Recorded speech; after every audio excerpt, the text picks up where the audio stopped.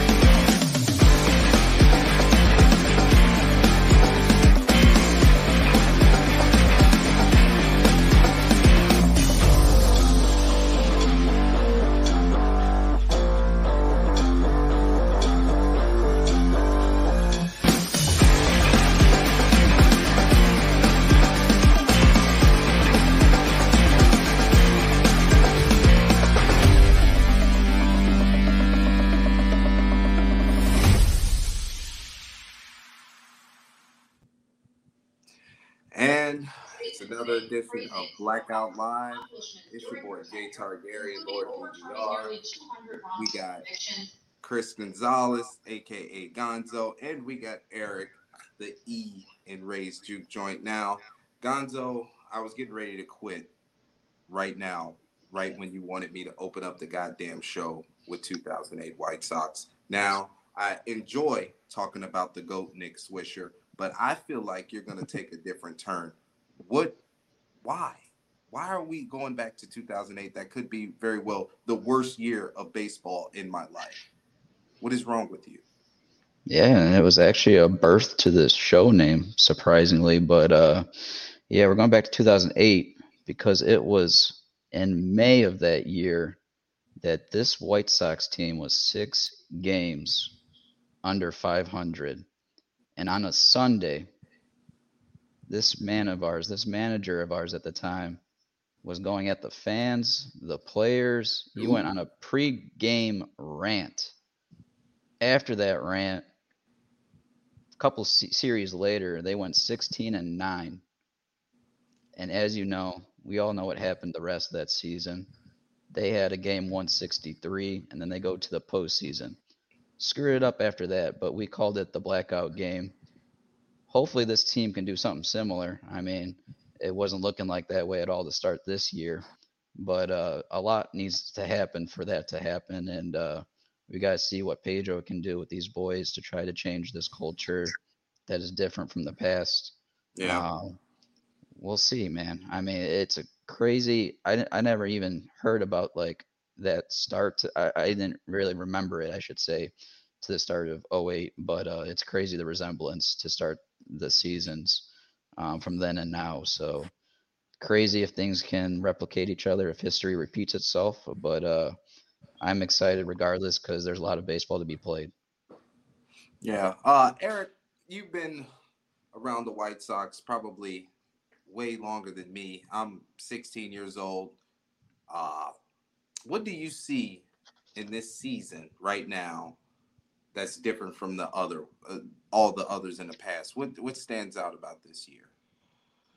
I mean, I guess I'm a little bit with Gonzo, right? Like, I still think there's plenty of room for hope. I think what you see, hopefully, you know, some people trying to grow out of their old shells and into new, at least on the offensive side of the ball, into different approaches, different players, different changes of themselves. I mean, the common thing now that everybody talks about that people knew nothing about 3 years ago, besides the few nerds, you know, people are talking about chase rate. That's all you hear people talk about now, chase rate.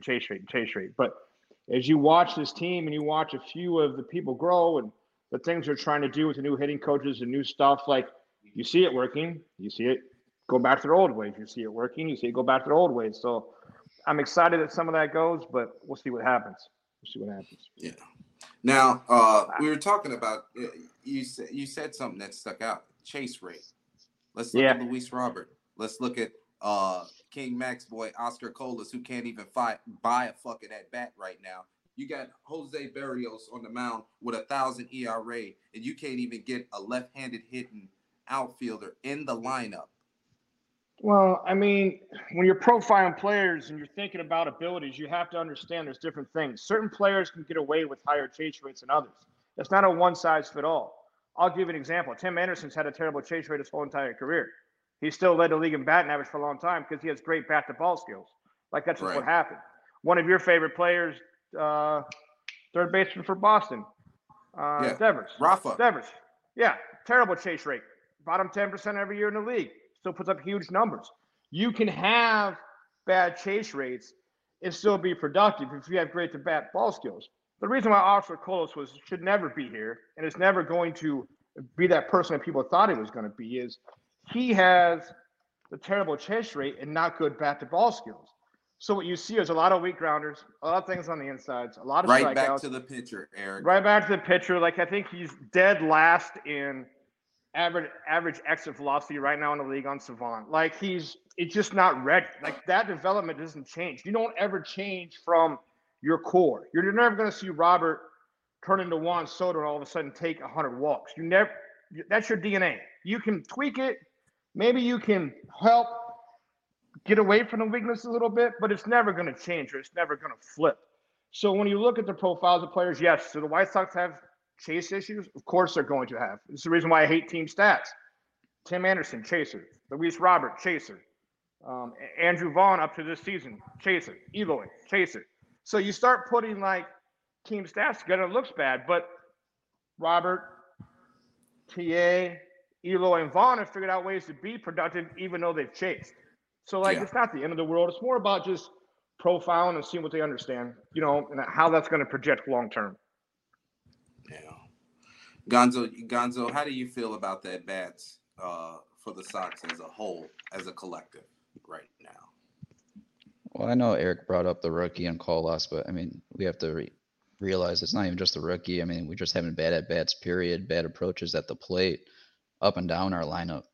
Now, like a guy like Colas, like, remember in the spring, we saw the coaches sit him aside and like show him the at-bats. And I mean, I hope they're continuing to do that, but like at the same time, you're seeing a lot of pitches low and out of the zone that he's chasing at. And like, you need to have that approach to talk with him, to let those go, begin looking for a fastball to drive and going from there, allowing those off-speed pitches low and out of the zone, let them go. If they're starting below your belt, let them go.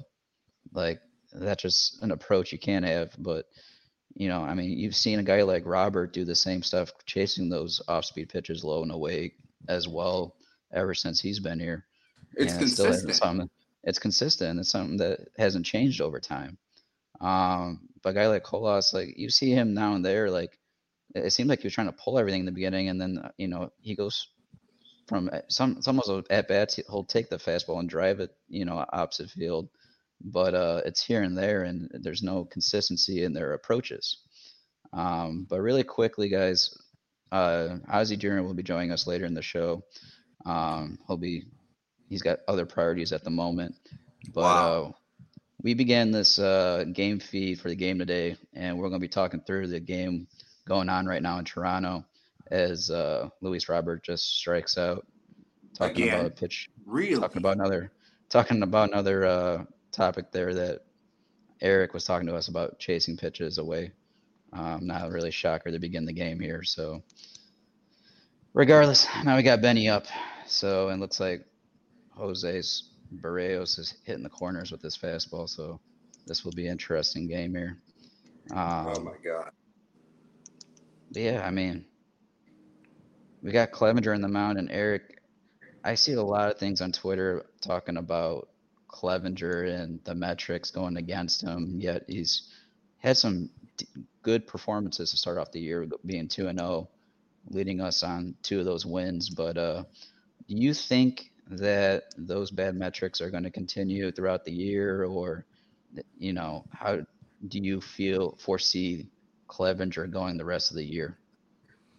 Yeah, I mean, I think he's going to be a plus 5 starter, plus 4 starter, wherever you want to put him in this rotation. I mean, he's going to have, you kind of already seen it, right? I think he's got 2 outings of no runs given up and 2 outings of 4 or 5 runs given up in last inning deals. But he's, at this stage of his career, coming off the surgery, just going to be where he's locating. Like you hit it earlier with Barrios. If he can live on the corners, if he can get him to go, that's fine, or whatever the case, or whatever. Like, that's where he's going to have to be in order to be able to keep going, to be able to go long term. But, when we're talking about, and I get it, everybody wants to apply chase rates, and I get what you're saying, Gonzo, you're right, blow the knees and let go and stuff, whatever, but players aren't going to be able to change. You just can't change that. You can't take it out of the players. You're never going to make TA all of a sudden lay off pitchers. Robert ain't going to all of a sudden lay off pitchers. Coas is never going to change his approach. Like, that's not a teachable skill. That's already born and bred in there. Like, can you tweak it? Can you bend it? Sure. But, like, it's just never going to happen. Yeah, and Eric, I talk extensively about the development within the White Sox organization. Is there anybody who can at least get you to think about doing something different? Like, can somebody implement another system to get these guys to look themselves in the mirror and say, hey, maybe I do need to just cut this section of the strike zone out of the equation just to start off with a count that I could be on top of? Well, I think you're going to see natural athletes or different players of the game be able to pick it up quicker than others. I'll give you an example. Like, TA didn't have a ton of at-bats, but you're talking about a man that was 1, 2, 3 in chase rates, and he was like in the 40 percentile in his early going of this year. So you could tell the work that he put in, his ability to lay off that pitch happened. You look at Andrew Vaughn. Andrew Vaughn was, I want to say, 15 to 20% bottom of the chase. Now he's all of a sudden up in the 70s. He's got a 100-point differential between his batting average and his on-base percentage. So, like, some people are going to be able to pick it up and make those tweaks better earlier, sooner. Other than that, but some people are just going to be stuck. You're just going to get what you're going to get.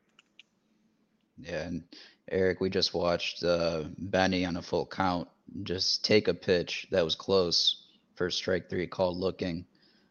You just hope that a guy like of his status on this team would at least follow that off at the very least and get another pitch coming at you to either walk or do something with. But that's just upsetting that even with what we paid him that so early on the year, which he has the most hits on the team. I won't take that away from him, but you need to have a better. Granted, like I said, full count, but still, we need to at least. You need to change the momentum in this series, and it would be good to foul one off at least to extend that at bat. Yeah, it looks like the pitch was spinning, and to be honest with you, it looked like the pitch just didn't move. It looked like he thought it was going to break, and it was almost a hanger that just hung in the strike zone, almost like Barrios got lucky there. It was supposed to break out of the zone. What way it looked to me. But, I'm not going to live in the bat-to-bat. I'm not going to live in the first 20 games of the season. We're finally starting to get to where people got 75 or 100 plate appearances. You can finally start to put stats together. You can finally start looking at stuff and have an example, whatever. But if anybody wants to necessarily complain about Benintendi's starts, his WRC plus, I believe, is right on 100. His OPS plus is right on, league average. So if that's his terrible start, great. I'm happy. He's league average. If that's as bad as it's going to get, everything's going to be fine there. I'm more concerned about Eloy at 79 and Colos at 52 and Robert at 89. Those are the things that people just don't understand. This guy, Jason Spencer, is a real asshole. He's been invading most of our broadcasts, but we appreciate the comment, Jace. Eric, we're getting to a point to where Benintendi could be batting 330 in 2 weeks, and it still wouldn't matter because everybody else around him is so fucking unproductive.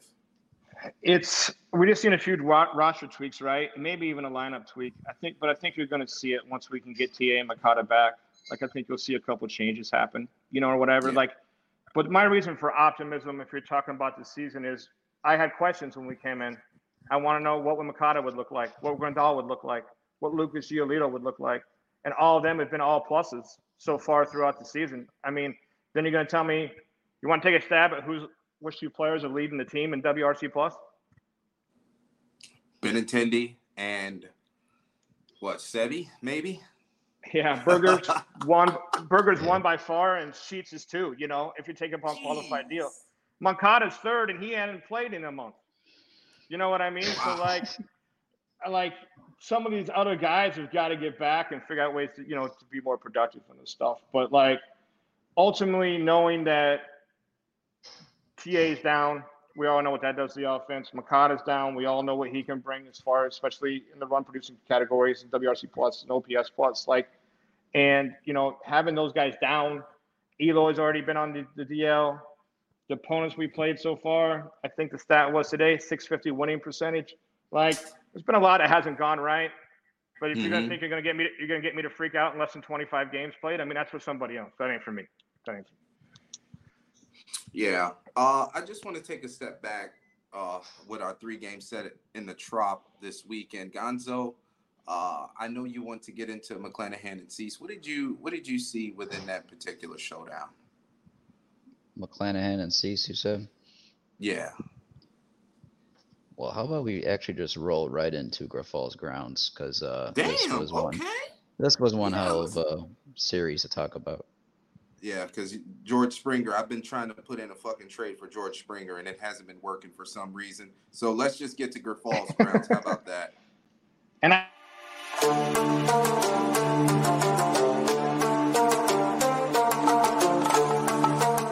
don't have a problem making decisions. I don't have a problem making a call on a pitcher. I don't have a problem making a call on whatever our team needs at this particular moment.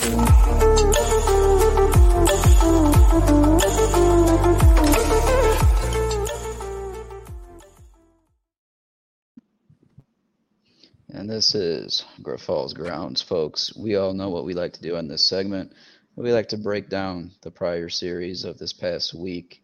And let's start on Saturday's game in the Trope, where he literally walked Wandy to get to Randy, and Randy already homered in this game, and he just felt the need to go after Randy. And I think you need to pick your guys and choose who you're going to go after, and that series, I would go after Franco, especially after what Randy did earlier in the game.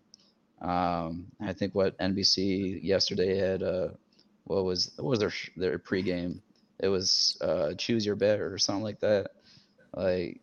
Randy is their main man right now on that Tampa squad, and that's straight up situational baseball that drives me nuts, that we're going to allow that guy to hurt us more and not go after. Didn't Franco just come off the IL too recently? Probably I'm in trying to spring remember. training, but he's been relatively Yeah. healthy this year. Yeah. Has he? Okay. Now, I forgot about him, but yeah, I was kind of surprised by that decision. What do you guys think about that game on Saturday with that moment of the game? Well, me personally, I would have handled it a completely different way. The inning started with the winning run on second base, the fastest player on the fucking roster for the Rays, right? Mm-hmm. If you're gonna walk Wander to set up a double play, why wouldn't just walk the bases loaded so you could get a force out at the plate? If anything, you're not gonna double up Randy at the plate in a situation like that, especially when we don't even have a consistent defense. Now, Jake Berger has made some plays this weekend, but at the same time, in totality, there's going to be a lot of action on the base paths, and I don't feel comfortable with the White Sox in that situation. If I was Pedro Grifol, I would have walked the bases loaded and took my chances with Lau, who's been a fucking strikeout machine, a guy that you could at least limit contact, because any type of contact would have hurt you in that situation. That's just in my opinion.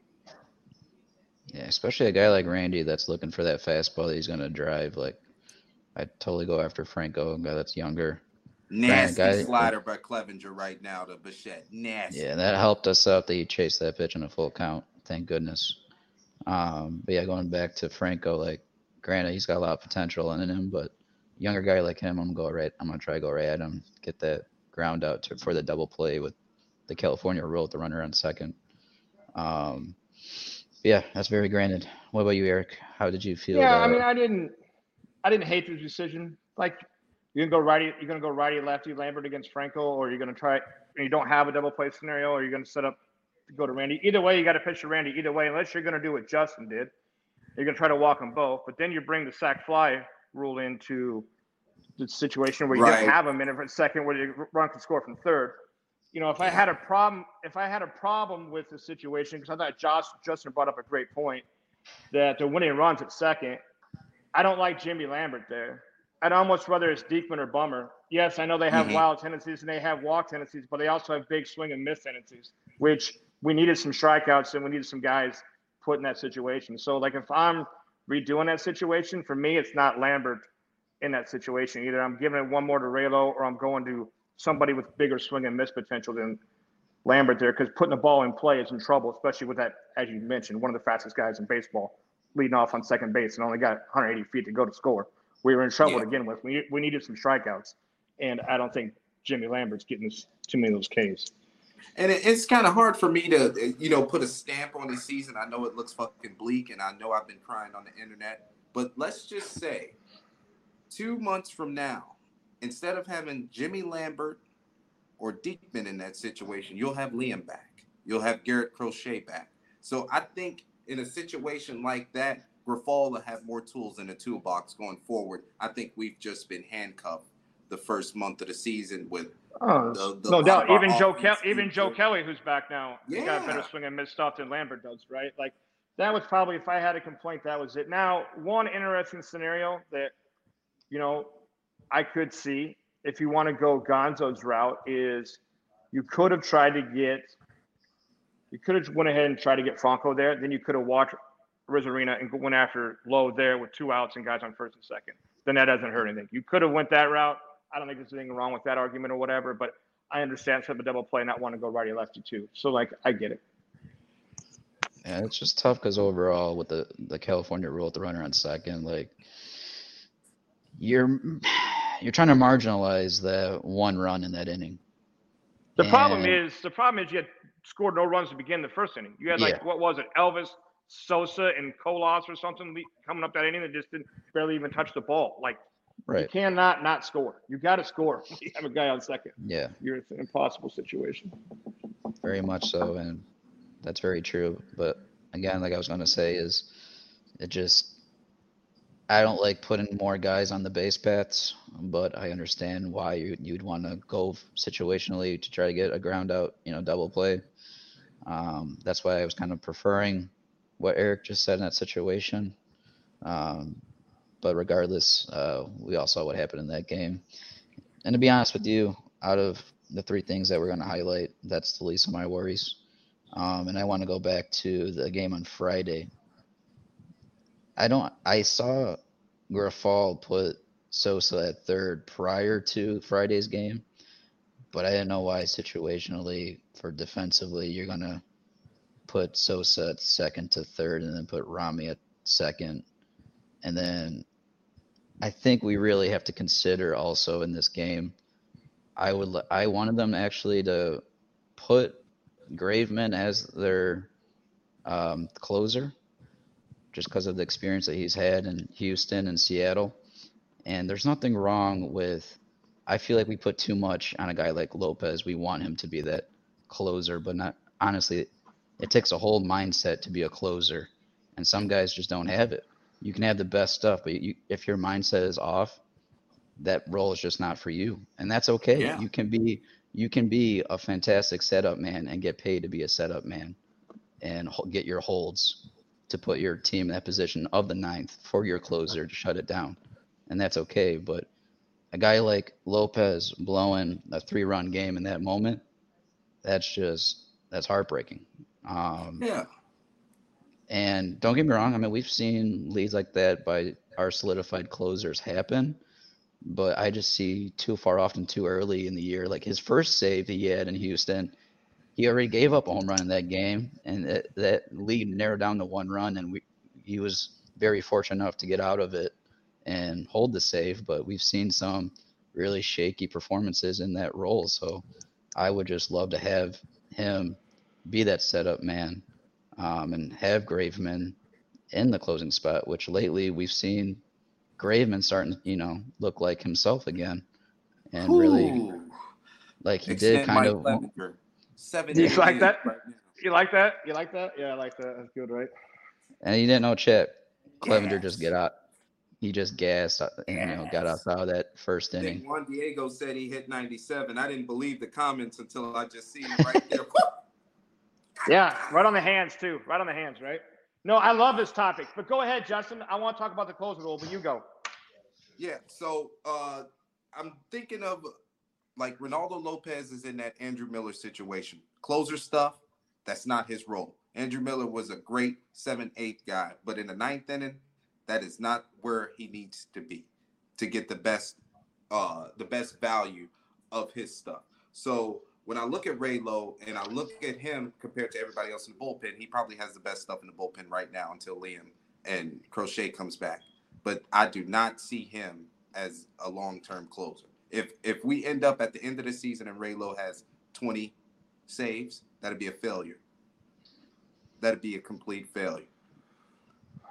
Yeah, so, my take is a little different than both, but, Ray and I talked about this on the Juke joint a little bit. Like, the reason why I don't want to see Lopez or Graveman close is because, like, they are our two best guys out of the pen, right? And we know we're thin. Like, let's worry about getting to the 9th ahead first. How many more games have we blown with having, Santos or Middleton or Diekman or somebody else in a spot in the 6th, 7th, and 8th when we didn't even get to the 9th to even give Ray Lowe a shot? So last year out of the pen, it's really close. Somebody's going to have to look and fact check me, but either Lopez was 61 and Graveman was 60, or Graveman was 62 and Lopez was 61, but innings pitched. But they were the two most used guys out of the pen. So right now, if it's me and I'm managing this team, they're 1 and 2 out. If we're ahead, I don't care if it's the 5th inning, the 6th inning, the 7th inning. I'll worry about the 9th inning if I get there ahead. I want my best pitchers on the mound while we're ahead.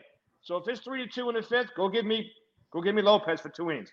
Let me get it to 7th. Now go give me Graveman to the 8th, and I'll worry about trying to figure out who's closing then. But let me get there first before putting it on. And I'm not worried about Lopez's mentality. I would probably question his stuff more than his mentality. Whatever. I think he's made for the closer role. Like, he seems to thrive there. But, I mean, we've all seen Liam. We've all seen closers get hit, give up bombs. Now, is it highlighted because we're struggling and it was a bad spot? And I think that was the game the White Sox fell way behind. Kopech was terrible, right, in the first inning or something. And then he calmed down and came all the way back or whatever. Yeah, so, like, it stung, a little harder. But if it was me, I would worry about the 9th if I got there ahead versus giving it to either one of my two best guys right away. And I'm going to jump on that because I want to hold, like I said, I want to hold Lopez there in that role, but I also want to hold off and keep Graveman as my option for closer because there's other guys I want to give opportunities to really prove themselves, like Santos, like Middleton. I want to give them shots to get these holds and get us to the 9th. And you need to find your guys and what you have in your bullpen and really allow them to prove themselves because really that's what Tony did for Lopez to prove himself as a relief pitcher and to be getting us holds and to be that setup man that we didn't think he was because we always thought he was a starting pitcher. So in a way, you can say Tony did create what we know now in Lopez, but we need Grifol to find out who his closer is going to be, to find that closer, or not that closer, but that setup pitcher for the middle relief innings. And I'm excited for that because, again, I know we talked in the previous episode about Santos and Middleton, and I've been really stoked about what they've shown so far. But, I mean, I'm sure they're going to get figured out, but he's going to have to make it. Both of them are going to have to make their adjustments to the league when they do get, hitters start, seeing what they got and turning on them. Every MLB player has to make their adjustments, and I'm excited for the adjustments these guys are going to make. You won't even see Santos on the roster, though, come soon. He's the only one with an option. It's going to be interesting because now you're going to be talking about your guys with options, or are you going to start DFAing guys for not performing? I don't know who you're going to DFA if you don't think it's not performing, but I don't. Yeah, it'll be Santos. You don't think Santos and Lambert would be the first two guys. down. You don't think they're going to DFA Diekman when Crochet comes back? No, 0% chance. I don't even know why you would think Diekman's underperforming. He obviously hasn't put up his Savant page in quite some time. The Savant. I don't have to look at the Savant page when I look at his performance on the mound. Oh, you don't? What did you see? What did you see that you don't like? The swing and miss potential, the low contact rate, like what? All the runs given up. I mean, but still, that was even even there. That was even there in the games in the spring that I was there. But regardless, that's spring training, so I'm not gonna put too much onto that. But I'm just not like when I'm saying out of Diekman. I just felt it was not a move we should have made. Because, like, honestly, he's probably been the worst arm out of the bullpen. Like, I don't like his body language coming off the mound. I think he's just gone, in my opinion. Is his number too high to keep him on the roster? Or what avenues do we got in that regard, Eric? Yeah, no, I mean he won't go anywhere. I mean the extension he signed was very club friendly. You know, whatever he got paid for years, make a couple $1 million. Same thing with Diekman. Diekman's got a year and a half gone. I mean, there's no way they're going to possibly move on from him and pay him for a year and a half when he's performing. I mean, I can never possibly see that scenario. But yeah, I mean, you got to think about it too. It's like what's happening right now because of injuries. You're seeing people in spots you're not supposed to be in. You're seeing Sosa shouldn't be here. Cola should have never started here. You know, you're seeing Santos, Middleton, Diekman taking these key spots in these roles, you know, or whatever, when like they are supposed to be what Lopez was when he first came back as a reliever. He was the junk guy, the guy in the fourth or the fifth, the guy when you were down to, you know, whatever. Eventually he earned his spot into getting trusted, and he did excel a little bit in that setup role. But like this bullpen's really deep, but we've been minus, you know, 4 arms. Now we got one of them back, but we still got some more to come. Yeah, so it's going to be hard to judge the totality of the bullpen when we have a lot of talent that's not, you know, available right now. Like, we're not just talking about, like, 2 high-leverage relievers. We're talking about Garrett Crochet, who would throw 100, and he was starting to come into his own, and Liam, who top 3 closer in the game, bottom line. So, yeah, the bullpen's going to get better automatically. It's just being able to shuffle the names around to keep a clean 40-man roster. I think that's the trick right there. But I agree with you. That is a trick, right? That is a trick. Yeah. That's a trick because you look in the bullpen, like, let's go through it. Liam, nothing you can do, right? Crochet has options, but you're never sending him down. Lopez is out of options. You know, it's his last year. Lambert still has one, but more than likely he stays. Diekman don't have options. Middleton don't have options.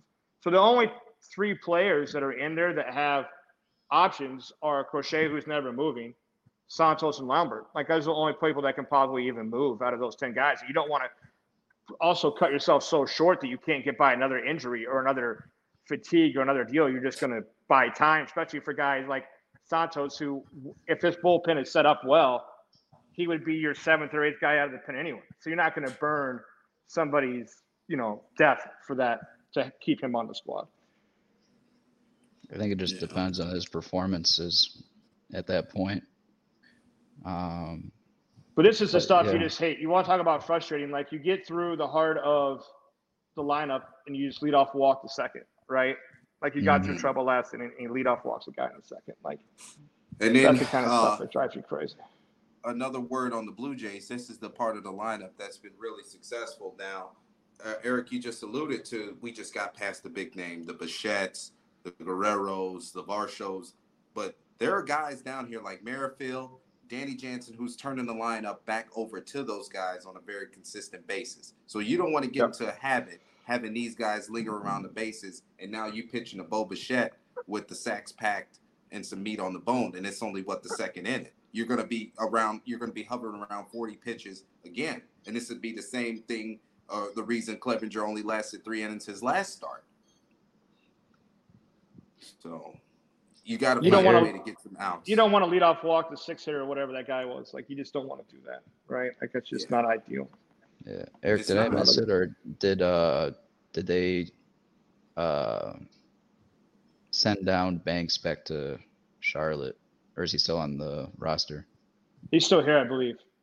Okay, so that's another option that But he'll be gone. He'll be gone though as soon as Gio's back from bereavement. They sent Gio. Oh yeah, that's right. Remember Gio had something, so they got to bring Kelly. Yeah, but as soon his as grandma he's back, passed. then And Gio is slated for Saturday or Friday. So Yeah. we know he's definitely coming back for sure. right. So when he comes back, Yeah. I'm guessing that corresponding roster move will be Banks back down to Charlotte or whatever, because Kelly's already here. Yeah. And all right, our last game from this past week on a week ago, last Wednesday. Actually, the guy on the mound right now, Clevenger, he was at 75 pitches after 3, and he got pulled for Trevor Banks. And if I'm being honest with you, I didn't really understand that because you have a lot of games and a lot of innings to eat up. So for me, with that situation, I would just allow him to go out in the 4th and to keep going. At least see what you can do to get out of that 4th inning if he was able to, or then put someone into the game. But I still think it was an early pull for Clevenger at 75, considering the rest of that game to go. And then later in the game, I actually thought there was a situation where they pulled out Colas for Romy for a substitute hitter that I didn't quite understand at all either. Because really Romy hasn't done anything, and I would at least allow Colas to try to get something to slap it the other way or somewhat or do whatever. But yeah, there's just decisions in that game that I didn't understand either. What were you guys thinking about that one? Well, I mean, I'm a Romy Gonzalez stan. I have all one of his jerseys, and I don't understand why the fuck did you pull Oscar Colas for Romy Gonzalez when the numbers are right there. Romy couldn't hit a fucking wet paper bag at that point. Not saying Romy's a bad player, but he's been cold. And if you got Oscar Colas up in that situation, at least let him run it out. Like we was talking on BGR, I was like, Colas is struggling. Do you send him back down? And it's like, for what? Send him back down for what? What is that going to do? So, I mean, if you're going to pinch, why would you pinch hit for him with Romy of all people? I just don't get it. No. The Clevenger thing, I don't think it was so much the 75 pitches, and I think you heard him say after it, anymore they don't like their pitchers to go, more than 30 or 40 pitches in one inning. He threw like 41 pitches in that 3rd inning, and I think that was more of a safety precaution than necessarily not bringing it back out. As far as pinch hitting for Colas, listen, I mean, I get it. Everybody wants him to be good, but you're going to throw me lefty against Colas in a big spot and watch him just swinging a ball in the dirt again or grounding back to the pitcher. I hate we have to go to Romy, but having a lefty Colas in a big spot, I don't care who you pinch hit there. Maybe Sebi, if you want to have Sebi come off the bench instead of. Well, Eric King Mack told us that Oscar Colas was penciled in for 25 bombs, Rookie of the Year, probably a Gold Glove. So I mean, there's a chance that he could be a Player of the Year, and there's a chance he could hit 25 bombs, but that'll be in Charlotte.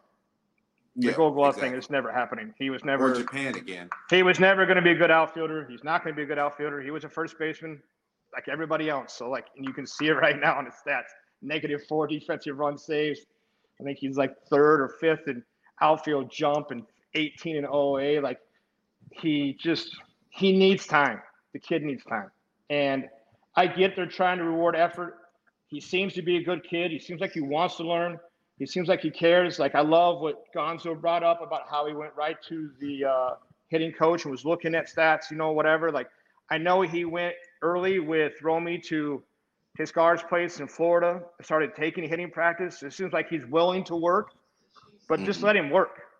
Learning at this level seems crazy. Seems absolutely crazy.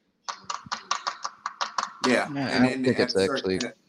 Go ahead, Gonzo. I was going to say, I don't think it's crazy at all because, I mean, he deserved it. He proved himself in the spring. He was our best option. And I said earlier in the year, Hold on. All right, go ahead. What did he do in the spring to deserve it? What part of his under 300 OBP did he deserve to possibly be on the Major League roster? I saw him do it a lot better than any other option out there. So you think that the guy that's second in the team in WRC plus, or Eloy in right field, and keeping Berger on the roster was never a better option than You bringing up said this Eloy kid? in the outfield and right field? Have you seen Colas' stats? Do you want to see who's better? Yeah. But at the time in spring training, we got to go back to at the time, Eric. At the time in spring training, he proved himself. I don't see what you And I was possibly there. saw I was that there in proved spring it. training to see it. Well, Like he proved himself at the time hitting. He made his adjustments in spring training, and I'd rather him. What did he hit? 240 and got on base at 280 clip. That's Yeah, what you well, saw that you love so so he much. struggled the last week of the season to lower those stats, but and for a good part of spring training, he was doing solid, and he was making his adjustments. So I'd rather him struggle early on in the season to make those adjustments to finish off the year than to just overpower himself and get brought up and struggle later on in the year here in the bigs. With his profile, he's just never going to be a big league player until that And profile he's more gets fixed. athletic for Gavin Sheets in right field, so that's a guy that, I mean, I know me and you, Eric, we didn't want this to begin with. I know we wanted them to go sign a guy to go play right field to allow Colas to grow up, because we at that time, Eric, this offseason, we didn't know what he was going to do in spring training, but at the same time, like we can look at that in hindsight, and we can only go with what they did, with the decisions they made. So what's interesting there is, like I said, I think they're rewarding effort. They're trying to change culture. The kid's put in effort. He seems like he cared. He seems like he's done all the right things. Everything you've heard about him, high energy, great clubhouse guy.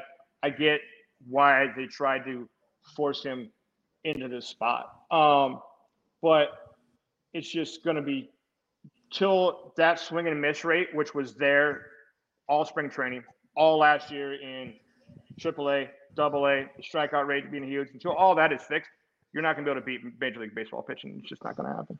And then the walks come back to haunt. We just talked about this, Eric. Yeah. Leaving ducks on the pond for a guy like Danny fucking Jansen to hurt you. Yeah. You just can't walk the tail end of these fucking lineups. You can't. You can't. Yep. Oh, throw a hanging slider. You heard what Lance Lynn said? Yeah, that was funny. The sweeper could fuck off right now. That was funny. That was funny. Which when I watched Clevenger in the spring, I liked what I was seeing out of his curveball, but I haven't really seen him, throw it too much here in the regular season. I was kind of shocked that they're not testing it out really. Well, he's thrown a couple, but from what I've seen, he's just losing a command a little bit. He's missing high a lot to a couple different guys. Even if you're losing it, like you don't know what you're gonna have start to start. Like you don't know until that day. Like when you're on that mound and you're like, feeling your pitches out, you're like, all right, today I got this. I'm gonna have this. Like I would definitely be mixing it up in that first couple innings, see what I got. And I just haven't really seen that out of Clevenger or Giolito. Like I know. Justin, that we both wanted Giolito throwing that curveball more, but he's kind of resorted back to that slider changeup and giving up on it. So it's kind of frustrating on your secondary pitches here with this rotation. Well, I know Gio got ambushed a little bit Sunday, but in totality, I'm okay with the start he put out. It looked like he settled down a little bit, gained control of the game. His tempo slowed down because I think he was working a little bit too fast early, and Tampa Bay feeds off that. So once you slow the game down a little bit like Gio did, you've seen, but we're not getting any fucking run support. There should be no reason why I'm borderline getting ready to drive my car off a bridge because the White Sox are down 3. Yeah, that's it, man. You feel like you're beat already, right? And what's crazy is in all the noise and all the stuff, as much as and we have a lot of reasons to be negative, and it's hard not to be, but I know as of yesterday, the White Sox have scored the most runs in the AL Central, and I think they're 1 run now behind the Twins, maybe after yesterday. I didn't look today. But, they've scored some of the most runs, too. It's just but you're right, you feel beat. I'm so happy today that I don't have to look at the 7, 8, 9 of Colas, Sosa, and Elvis, because, that was just – you made a point about how good this Jays bottom half of that lineup is. That's been almost 9 outs for 2 weeks straight out of those 3. Yeah. Literally. Yeah. And to go off to what you're saying, though, Eric, you just talked about the runs. It just feels like we get all these runs early on and then just take our foot off the gas pedal and coast. Because yesterday we put those two, runs on the board right away, and then we just end the game with 2 hits. Like, it's pathetic. We can't. The problem is we can't beat these guys out of the pin with our approaches right now. To your point earlier, Gonzo, Right. and with those tail end of that lineup just being absolutely, terrible. Like they're all negative offensive WAR guys. Those 3 that I just mentioned, and like it puts so much pressure on the top half of that lineup to get something done going through. Or whatever, and you can feel them pressing. You can feel Robert pressing. You can feel Eloy pressing. You can see it. Yeah. This is actually my favorite segment of the show. This is the Stone Pony Mean Tweets. Eric, you know about my Twitter career. Let's get it on, big dog.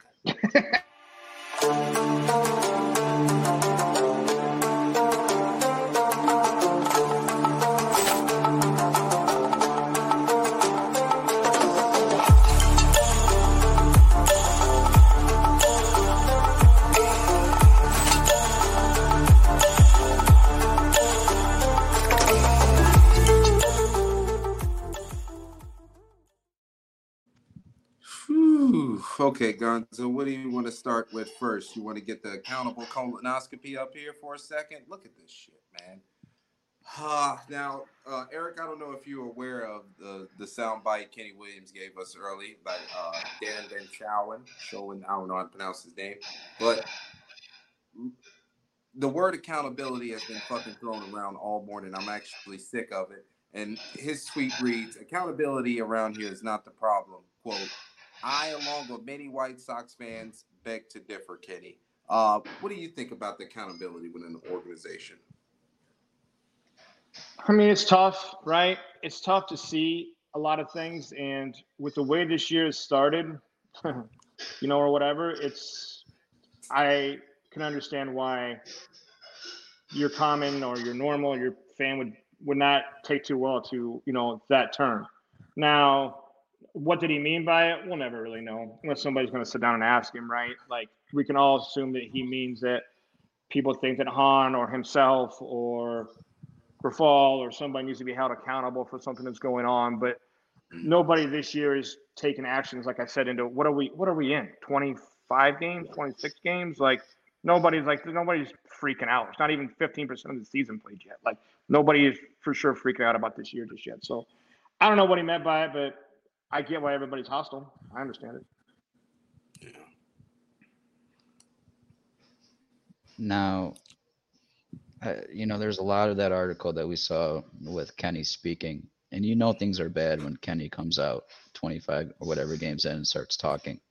Yeah. Now, I was okay with a lot of what you said, but at the end there, what the highlighted portion of that is, accountability is not an issue. Well, how is that not an issue when you've been playing 500 baseball since the second half of 2021 with the talent that you have and all the expectations that you put on this core? Like, at some point, now I won't say I loved, but I really appreciated Tony for, having that guy here. But there's one thing about him that was a flaw, and he changed his approach as a manager from having that accountability to trying to be their best friend. And it didn't really work at all.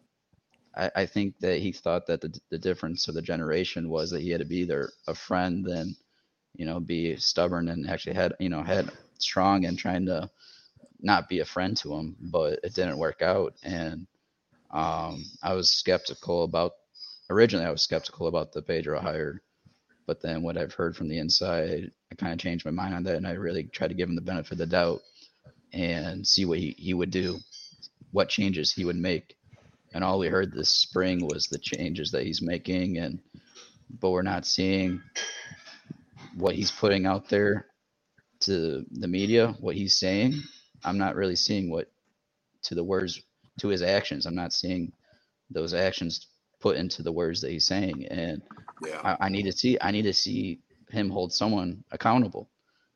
And I haven't seen it yet. And with this struggle going on right now, I mean, when is it going to come? It needs to come at some point, because I feel like if you keep doing the same thing, you keep doing it, it's kind of like the definition of insanity because you're expecting some change, but you're not getting it. You have to do something about it.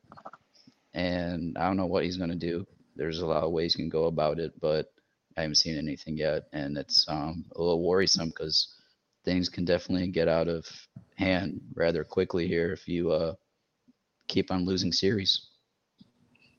Yeah, I just think that we've been through Rick Renteria, Tony La Russa, and now Pedro Grifol, and the DNA of the team is still the same. We're still complaining about Rick Hahn. We're still complaining about Jerry's wallet. Like, what's going to give? Because there is no fucking way I could go on MLB Network every offseason and they got my favorite hometown team, the White Sox, fucking, they're poised to win a World Series, but then I look and we haven't won a series yet. Who is there to blame? Who to blame for poor performance right now on all fronts? Because it's the whole organization.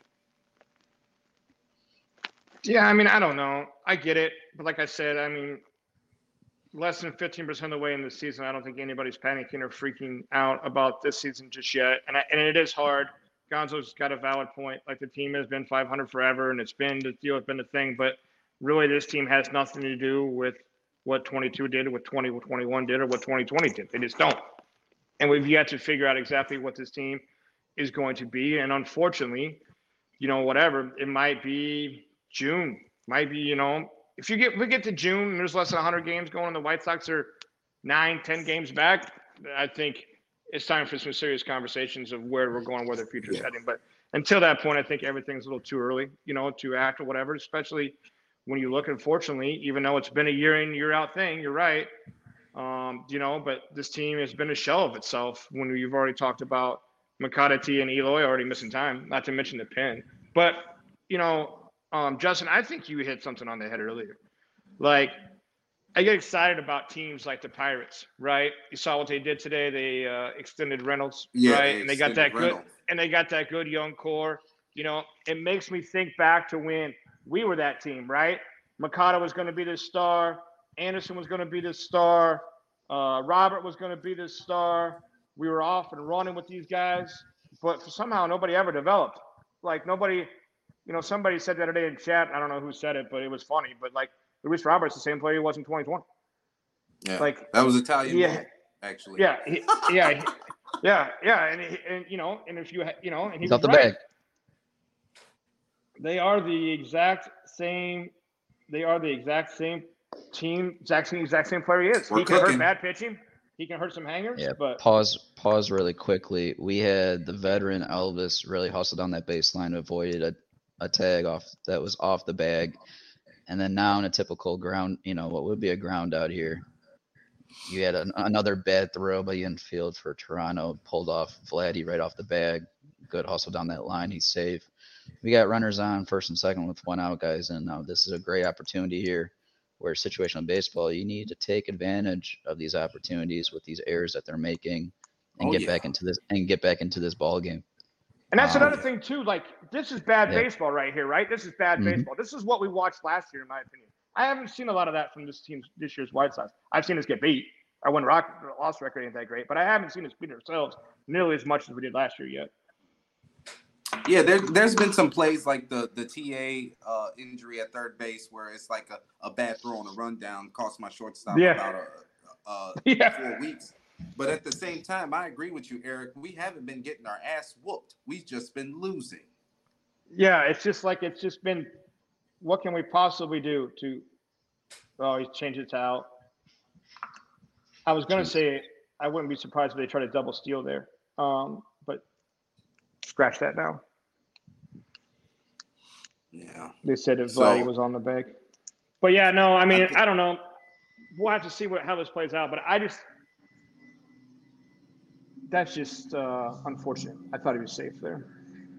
Yeah, I don't know how you overturn that, to be honest with you, because you still have to maintain your momentum on the bag. Now, with two outs right here in a run-producing situation, why isn't Luis Robert shortening his swing and just trying to make contact instead of going for the 2-run homer?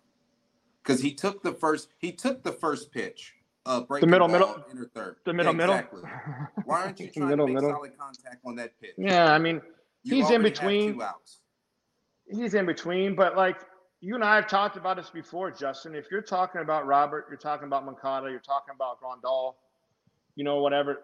These guys are going to roller coaster just because of their approach, right? And, there's things or whatever. Like, I know he's 4 for 40 something, but, he's going to go 20 for 50 here in a minute and hit 4 or 5 more bombs, and everybody's going to want to claim him the best ever again. Then he's going to go 4 for 40 again. It's just who he is. Once you understand who they are, you don't get too high and you don't get too low. That's just the player they are. Yeah. I got a tweet right here from actually myself, and it was something that I was thinking about. Everybody's asking Luis Robert to move up and down in the order when it's not the issue. The issue is his DNA. Yeah, he expands the zone too much to give the pitcher to force the pitcher to throw strikes in run-producing situations. We're looking right here where he's actually worked it into a full count, but this is only just half the battle. How is he going to finish this at bat? Yeah, well, right here, he's not going to give in to him. There's no way he's throwing him a 3-2 fastball here with first base open, right? He shouldn't. And this is going to be another slider. I'd be shocked if it's a fastball. There's a slider in the middle, roll it over. But, like, that's the kind of stuff that I just, I wish that, like, he was more prepared for, right? But hopefully they'll get to him and he can learn and curb some of these tendencies a little bit. But I agree with you. Moving him in the order don't matter. Like, if you had to name, let's just do it. If you had to name, we're going to the top of the 9th or the bottom of the 9th, down a run. If you had to name our 4 best hitters you want that closer to go through, who are those 4 hitters? TA, probably Grandal, Benintendi, and maybe Eloy. Yeah. Maybe. But even then, look at Eloy now. Like, outside of the home runs he hit in Florida, it looked like he had a fucking hole in his bat. Yeah, to me, to me, I want somebody. The problem with Robert, and you said it, his approach is sometimes he's not a hard out. I wish he could end up being a hard out for a pitcher. Sometimes he gets himself out. A lot of times he gets himself out. Gonzo talked about swinging way out of the zone, right? Like, he gets himself out. Look at going back to the old Twins teams where they had the outfield of Lou Ford, Torrey Hunter, and Jock Jones. Torrey Hunter was the best outfielder on the team, best player on the team. But look at Lou Ford, hard out. Jock Jones, another hard out. Who's outside of Andrew Benintendi and Tim Anderson? It's good morning, good afternoon, good night for some of these guys. I mean, Grandal, he's gonna see a little bit more pitches, but come on, everything is just room service. Justin, what else we got here on the tweets? Yeah, let's see. We got some Ryan McGuffey stuffy Oof. here. This one right here. Hey, Gonzo, I ain't gonna lie. When you told me to put this up, I almost ended it right now. The White Sox have lost 5 straight series and 10 of 12. They're 7-16 for just the 3rd time in the last 25 years. So two and a half decades. There are a few players on the roster that just look lost at the plate. It's April 24th, and it's a long road uphill. Eric, he's not playing the long game. Doom and gloom is in the McGuff Twitter sphere right now. Yeah, well, I think you see a lot of the guys that get paid for do this. Like, that stuff sells, right? It sells. It sells to be negative. Sells to complain. Sells to do that kind of stuff. I think somebody had a pretty good tweet that 9 out of in the last 2 years, 9 out of what would be 20, well, they expanded it to 14. 9 of the 26 playoff teams have had a worse stretch than what the White Sox just went through. Now, does it suck because we probably can't afford another one of these stretches? Of course. Does it suck that it's got to be the first beginning of the year? Of course. But the best news of all times is we play in the AL Central. Yes. It's 135 games left and you're 6 games behind. So it's not exactly a time to be like must-win games and must-fix now and huge road uphills. Like, all that shit's just for clicking. It's just for clicking. Yeah. You're 6 games behind. You play the Twins in 2 days. or whatever. Yeah. So like, and to be honest with you, Eric, I mean, throw the record away. I think the Tribe in Cleveland has played way worse baseball than the White Sox this year. Yeah, way worse. I agree 100%. And the Twins, I mean, if take the Twins starting pitching out of the equation, that offense has looked very sensitive and very susceptible. Not only that, take away the Twins' first 2 weeks of starting pitching. They can have the last couple of weeks, right? Take that first 2 weeks away. And, I mean, we're in a very gettable division, So, like, do we stay on this path and we just terrible all year? Sure, that's a possibility, but I just don't see it. I think our starting pitching is too good, and I think that our bullpen is going to be too good to stay at this pace. Okay. We're in a situation right now. I just texted Grafald and told him, get somebody fucking warm right now before this game gets out of hand. Because you're already chasing 3. Guerrero. Which feels like 100, right? 3 feels like 100. We're down 10, and it's only the it's only the third inning. That's what kills me. So the three of us spent a lot of time over the last year in this season. Like for the last 2 years, if we get behind by 3 for the last year in this part of this year, you just feel like the game's over. You feel like turning the channel, and that should never be the case, but you do. You feel like, what am I doing this to myself again for? Oh God. I actually talked about that last tweet. I also saw that. What was it that we had the worst April schedule based off of the opponents, but we're gonna have the easiest in May. And like as much hope as we want to have for the easiest road in May, like you still need to be playing better baseball to win these games. And I mean, it gives me some hope, but at the same time, it's just frustrating baseball to watch. And we're just really, it's not even the part that we're getting beat, like you said, Eric. We're just shooting ourselves in the foot with this type of baseball that we're playing right now. But go ahead, Justin. We had I think we had our boy Nick on Twitter post his fantastic tweet. Nick basically wants to see somebody die. That's what he wants. Like, I'm gonna read this out. All right. This is starting to become truly pathetic. Ozzie mentioned this team look like they don't even want to be in the damn clubhouse. If a table flip or a profanity-laced post-game, he doesn't know if chewing somebody out will help. But seriously, at some point, this is fucking embarrassing. Unbelievable White Sox. I agree with you 100%. I want to see some heads roll because at a certain point, you got to be held accountable for poor performance, especially in a situation like this. We're not rebuilt. We're not a rebuilding team. I was supposed to be at some fucking parade in October with confetti and Miller Lite. Now they got hashtags on Twitter saying just flush it. Well, where did he tweet that? I'm guessing that was Sunday. Sunday was pretty brutal. Yeah. Sunday we got 3 hit. We got 3 hit by Zach Eflin and company. Yeah. That was... And I think Benintendi had 2 of them, I think. Yes. A double and a single. He scored our only run. Eloy drove him in. Yeah. That was big there. Big pop-up he got. Yeah. There we go. Woo-wee. He's playing with fire, too, with Varshaw up in the zone like that because he's strong enough to where he could be late and still muscle something to the outfield. Did you guys see that ball that Gavin Sheets got on top of in the 8th inning or whatever that was the other day when they pitch hit him? Oh, my goodness. You know what, Eric? You know what I liked about that though? NBC they showed that analytical bat swing path of the bat, and that's what I love to see because like you couldn't believe it, and then when you see it, you're like, oh, okay, this is actually awesome seeing the bat path, and like he made perfect contact on that too, and it's shocking like how far he hit it to right field with that projection off the bat. With they said that's the highest pitch in the Statcast era to ever be hit out of the ballpark. Yeah.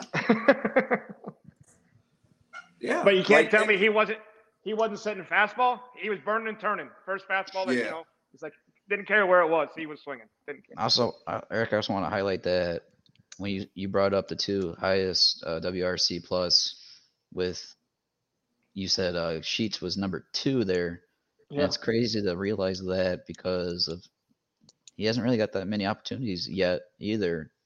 So like now that Colas is struggling, I brought this up last episode.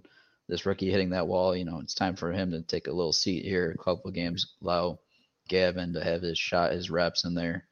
I'm hopefully Gavin can do something tonight, but this is exciting though. Yeah, so what's going to be really interesting is when everybody's healthy. Now, let's knock on wood and say that we get there. I mean, because we're going to be back to the same conversations we were having preseason on how you set the bench. Because are you really sending Jake Berger back down? He's leading the team in WRC+. He ain't going back down, in my opinion. So if he don't go back down, then you're stuck. Then it's either Sheets goes down or Colas goes down. Yeah. And just off the top of your head, who do you think it would be if it comes down to Sheets or Colas? I'm guessing the way that it's going or whatever. If Sheets continues, like I said, he's second in the deal. I think he's hitting over 300 or right at it. Yeah. Like I think they're going to go give Colas 6 weeks or something in the minors to get himself a little straight, get him refocused, see if he can't get hot down there. Let's pause that though, because what's this going to look like? Because you have Sosa and Rami up together too. Yeah, so I guess the way I see it going is TA comes back, right? So he's next back, I guess. So Sosa will head back down. Okay. And then you'll have Romy. Your bench will basically be Romy, Berger, Sheets, and Hazley, right, or whatever. Then Makata comes back, and then there goes Hazley, right? Yeah. Yeah. How the hell did he get out of this? How? This should fire the offense up right here. I mean, yeah. I want to see some real at-bats here. This is your second time seeing him today. What was he, the worst pitcher in baseball last year, Barrios? Giolito. He was throwing automatic BP last year. He was Giolito in 19. Yeah, worst pitcher in baseball. But I just can't see sending Berger down, and I'm with you. I think Berger and Sheets need some at-bats with Makata back. Like, if it's me, I think I just take Berger and Sheets and Eloy, and they kind of platoon right field, and Berger DHs vice versa, however that kind of goes for a while. Yeah. But we'll see what Andrew getting some run at DH too lately. Yeah, they're trying to rest him, or whatever the case. But you can kind of, because Berger can play first, or third. They can get some DH. Right field could technically be either 1 to 3, 2 if you wanted to. Now, having Vaughn out there is not ideal. But another interesting thing I want to talk about, interesting with the White Sox, is historically, right field has been the second strongest position, right? Historically. Yeah. As far as defensively was supposed to be.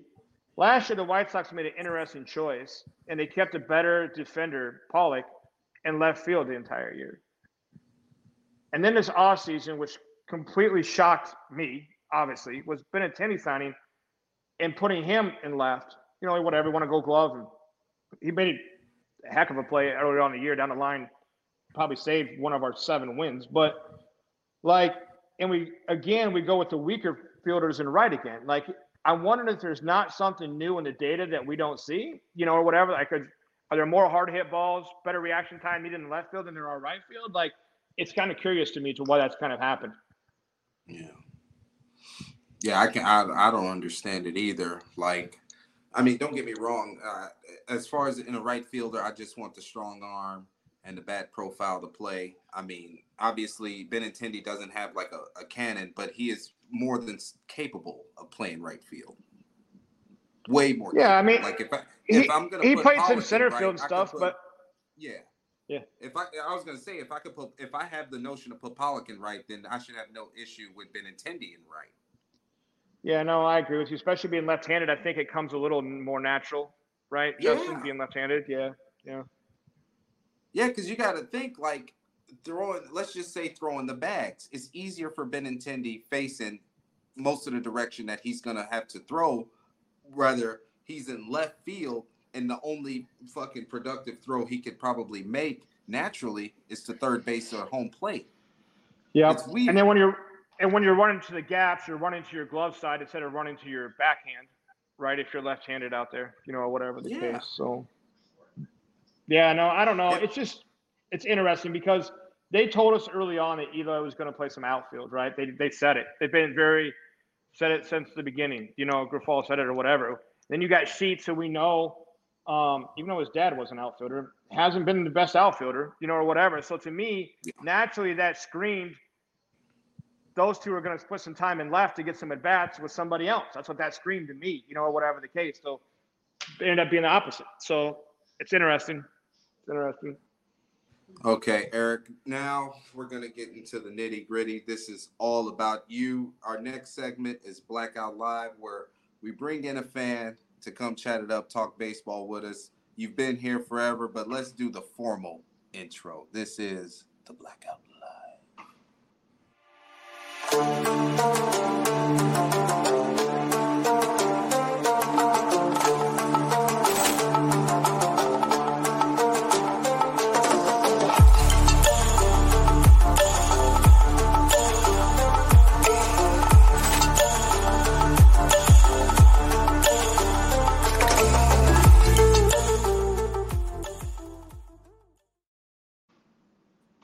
Now, Eric, I met you in the Twitter Spaces with Ray, Elise, and everybody. We were talking about the Sox. Give our audience a little bit about you and your connection with the White Sox. Yeah, so I grew up with my father, who you guys have heard me talk about before, and he was a diehard White Sox fan. He was back when WGN used to broadcast the White Sox and not the Cubs. And Harry Carey was actually a White Sox announcer and not the Cubs. The good old days. Yeah, so I grew up in my backyard, between the ages of 5 and 10, listening to the old boom box outside with aluminum foil on the top, picking up every third word. You didn't have all these cool shows like ES Baseball Now and Baseball Live and Baseball Tonight. So you might have to wait a day and a half if it was a late game in Oakland to see the box score in a newspaper. Like, I grew up on that deal. I remember my dad, I was about 7 years old, booked us a trip out of Omaha to go down to Kansas City on a KMA radio station bus, and we're the only two White Sox fans on the whole damn bus going down to Kansas City and back, or whatever. So, now it's been in my blood forever, and, it's probably White Sox baseball is right there as my favorite sport. Yeah, and it's weird because, you on the outside looking in, I like the Red Sox, right? I love everything about them. The way they go sign players, the way they carry themselves, the way every time you leave that fucking tunnel, winning is the only thing that matters. But when it comes down to the White Sox, it's like religion. It's personal. It's life. White Sox baseball is life. And we're in a situation now to where it's getting kind of abrasive. My eyes are bleeding watching the White Sox right now. Is this the worst you've ever felt as a fan? It's close. I mean, 06 and 07 were pretty brutal. Coming off World Series and top 5 payrolls, to see those 2 seasons back to back were pretty tough. But 06 was brutal because how do you upgrade the team and not make the playoffs? Right.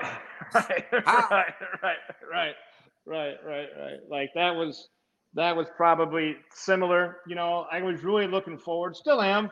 Like I said, I'm not pouting now, but I was looking forward to, now that I've understood more and learned more about the business from friends and stuff or whatever, I was still looking forward to, but this window here of TA, Mancada, Robert, Kopech, Cease, adding the Grandals, going and getting the closer, those are the kind of things you do to make pushes, and to just see lifeless flat baseball the last year and then continuing on to this year, it's been hard. It's been really hard to watch. It's not a good product. It's not a good product.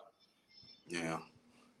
Gonzo, I talk about it all the time. 2008 was the last time the White Sox made me cry, and it's because we lost to that dog shit Tampa Bay team after we've worked our ass off to not only win the blackout game, but get back into what felt like 05 all over again. I got Ken Griffey throwing out Michael Kadire at the plate. I got Jim Thome hitting a ball to 47th Street. I was excited, and then poof, gone. Now I get to a point to where we're in 2023. It's like that every day. It's 2008 every day. Oh. Yeah, the last inning was 2023 in a nutshell. You just had fucking Mike Clevenger do some Houdini acts to get out of the inning unscathed. And what did you do? 1, 2, 3. Now he's back facing a fucking pest at the plate in Whit Merrifield. Yeah, and Juan called it. Juan said, watch them score nothing.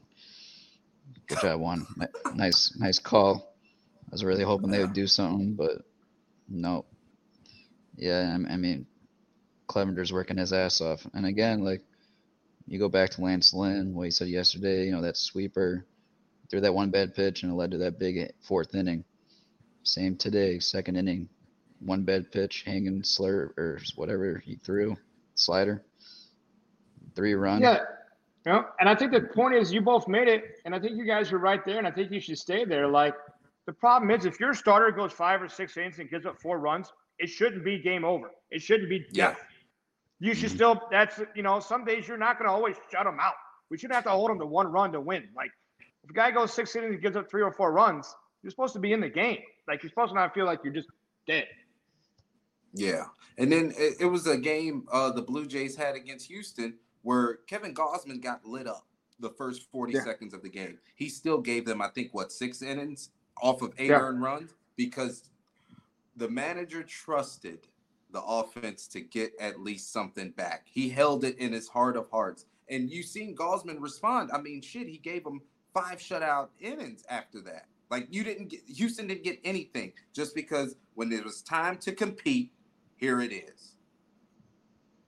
And now you look at this White Sox team, we said it all fucking show. You're down 3, the game is over. Turn the TV off, go watch Friends or something. Or if in my case, go watch The Office.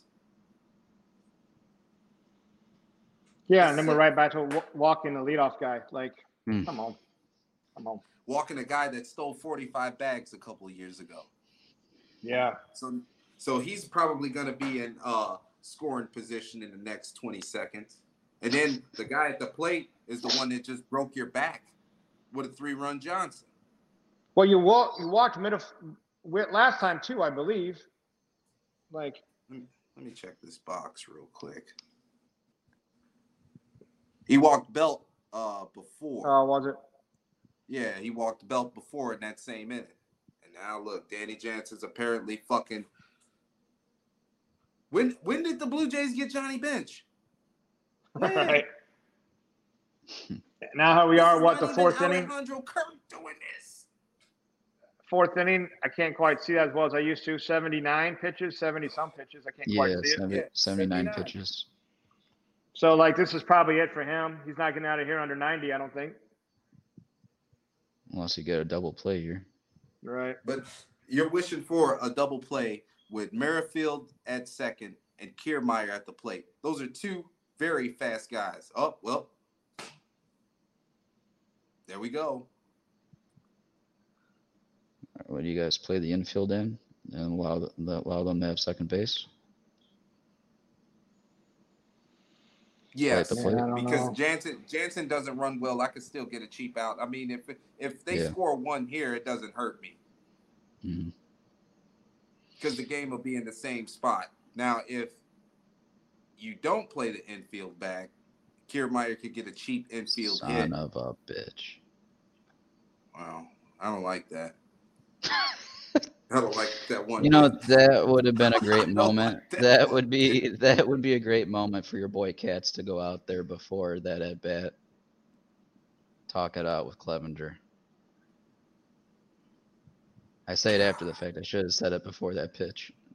Yeah. We're talking about playing the infield in for a double play, and he hits a triple. The worst thing about this is, and Justin, you said earlier, if you saw this box going down 5-0, you're like, oh man, Bichette and Guerrero and Varsho, they must be killing us. Springer, oh no, it's Jansen, Whit, Merrifield, and Kiermaier like out there. Like, what the fuck? Toronto's looking like the island of misfit toys right now. You got guys beating us that you would love to take your chances with, and they're absolutely beat us. Yeah. All right, boys, let's take a Go I was ahead. gonna say, let's take a step back from the game now and get back to our regulated show, since we were doing much better in the game when we were on the regulated show than talking about the talking about the game. All right, chat. Our first topic of Blackout Live is, what should the Sox do at second base? Your best worst case scenario. So let's just say these boys bounce back in May, right? And at the deadline, you're either in the, you have the division, or you're still contending with the division with Minnesota or Cleveland or whatever. What are you going to do? Are you going to continue to roll with Elvis? Are you hoping that one of these prospects takes over the reins at second base? Or worst case scenario, you're at the deadline and you're out of it. You're 10 games under.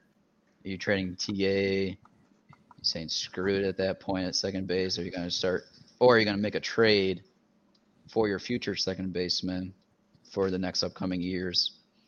Boys, let's go around the table here. Let's talk about the problem at second base and the signing itself of bringing back Elvis, for that being the consolation prize of second base going to this season. What do you think, Justin? Oh, man. To be honest with you, I hate Lenine Sosa in the lineup.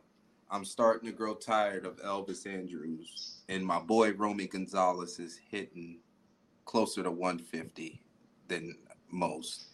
At second base, I think we should go out. We got to go outside of the organization. I'm not trying to say make a trade for a guy for 1 year. We need a long-term solution. Now, we already botched the Marcus Semien signing.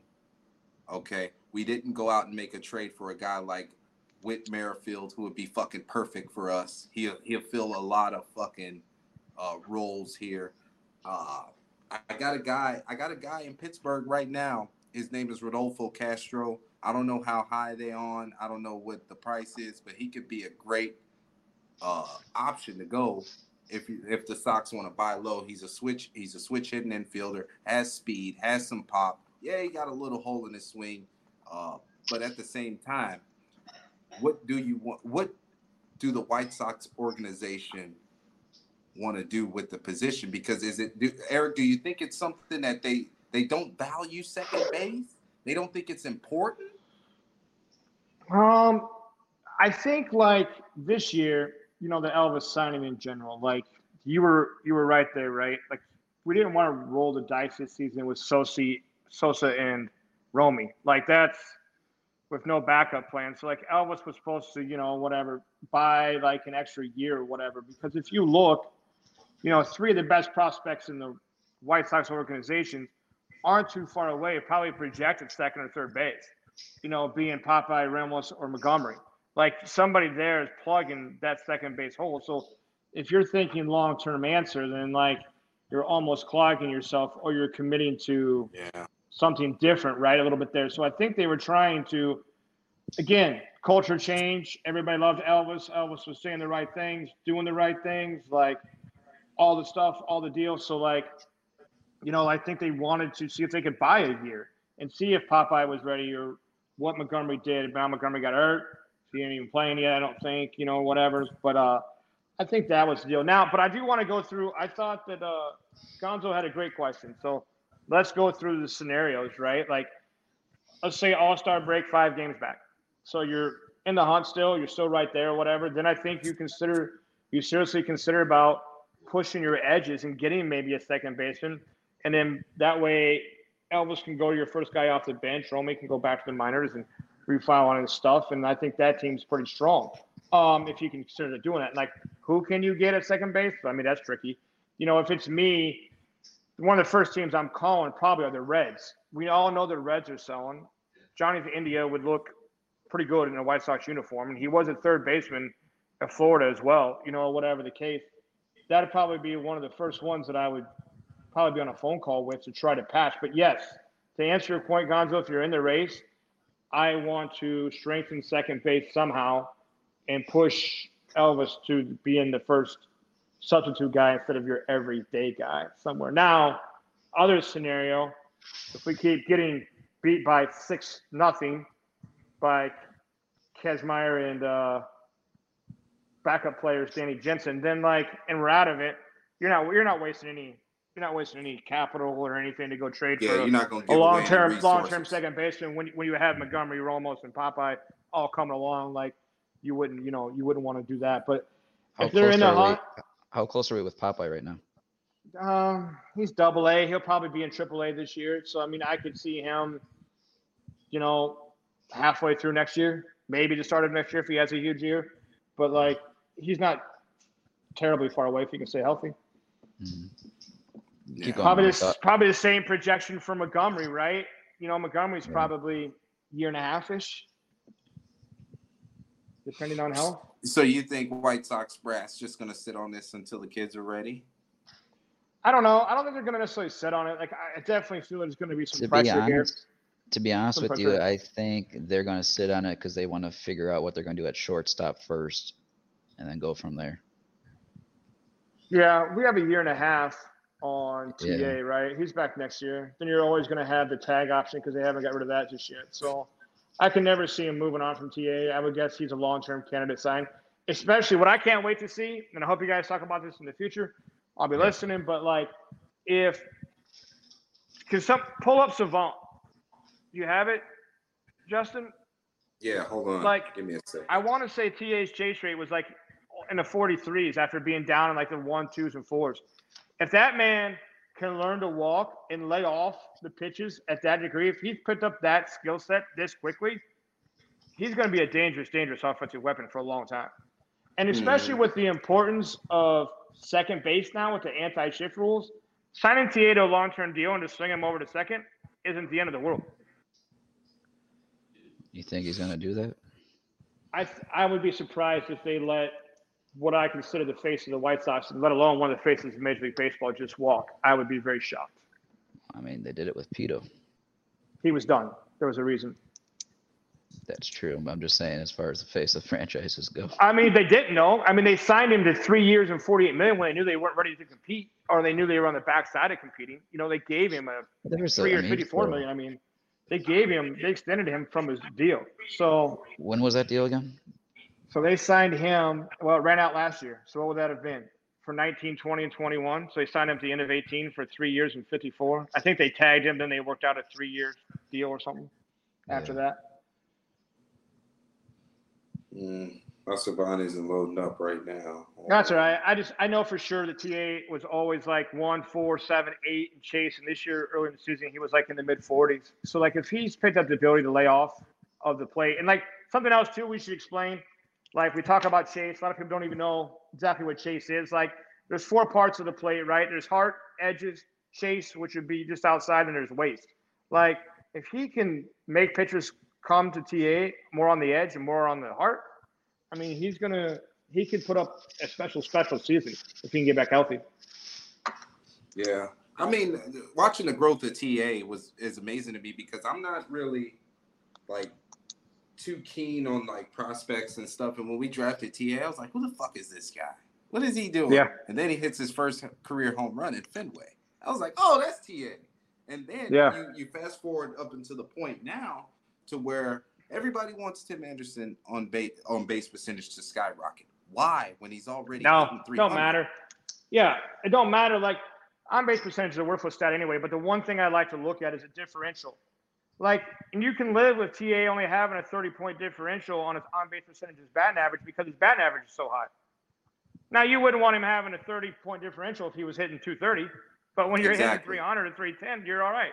Live with that 30-point differential. But, if you look at the team, we're trying to plan, you have Cease, Kopech, and Crochet for 3 to 4 years. You have the outfield's almost set, right?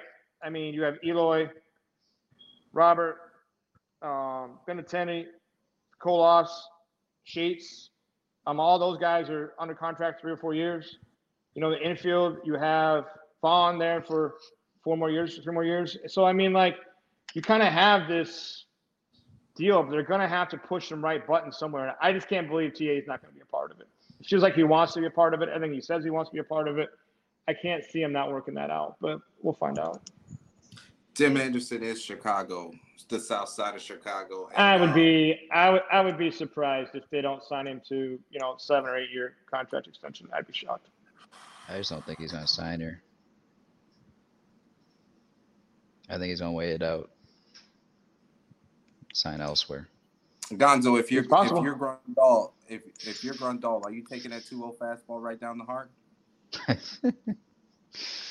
Well, at 67 pitches in the 5th, you're down 6. No. Turn on that. There's no chance. No, you turn on that. Oh. Because what are you looking for in that situation? What is he looking for if it's not a fastball in 2-0? I feel like he's trying to get on. Yeah. He's just trying to walk. He's just trying to walk. I think it was 1-0. I think he's turning loose there. I think 6-0. I think he's trying to get on base. But then you just hit into a ground. Oh, man. Eric, yeah. I'm frustrated. Yeah, no, I get it. I'm a little behind, but to go back to that discussion. He hit it right on the barrel. I mean, just right at him. Easy, tailor-made double play. If the shift won't get you, the semi-shift will. Yeah. The semi-shift. I think that should be a T-shirt. I got 2 T-shirt ideas for you. That one should be one, and 162 ain't for everybody. That should be another T-shirt you guys should put. Oh yeah, that's definitely. We need to clip that moment. You know what? For everybody on a hoodie. I'm clipping. Yeah, that's what we need. A 162 ain't for everybody a hoodie. I'm first one ordering that. Making sure you get fat guy sizes for me when you're doing that. Yeah, I got you. I'm gonna tell Asia right now. We got to get on the shipping right now. Yeah.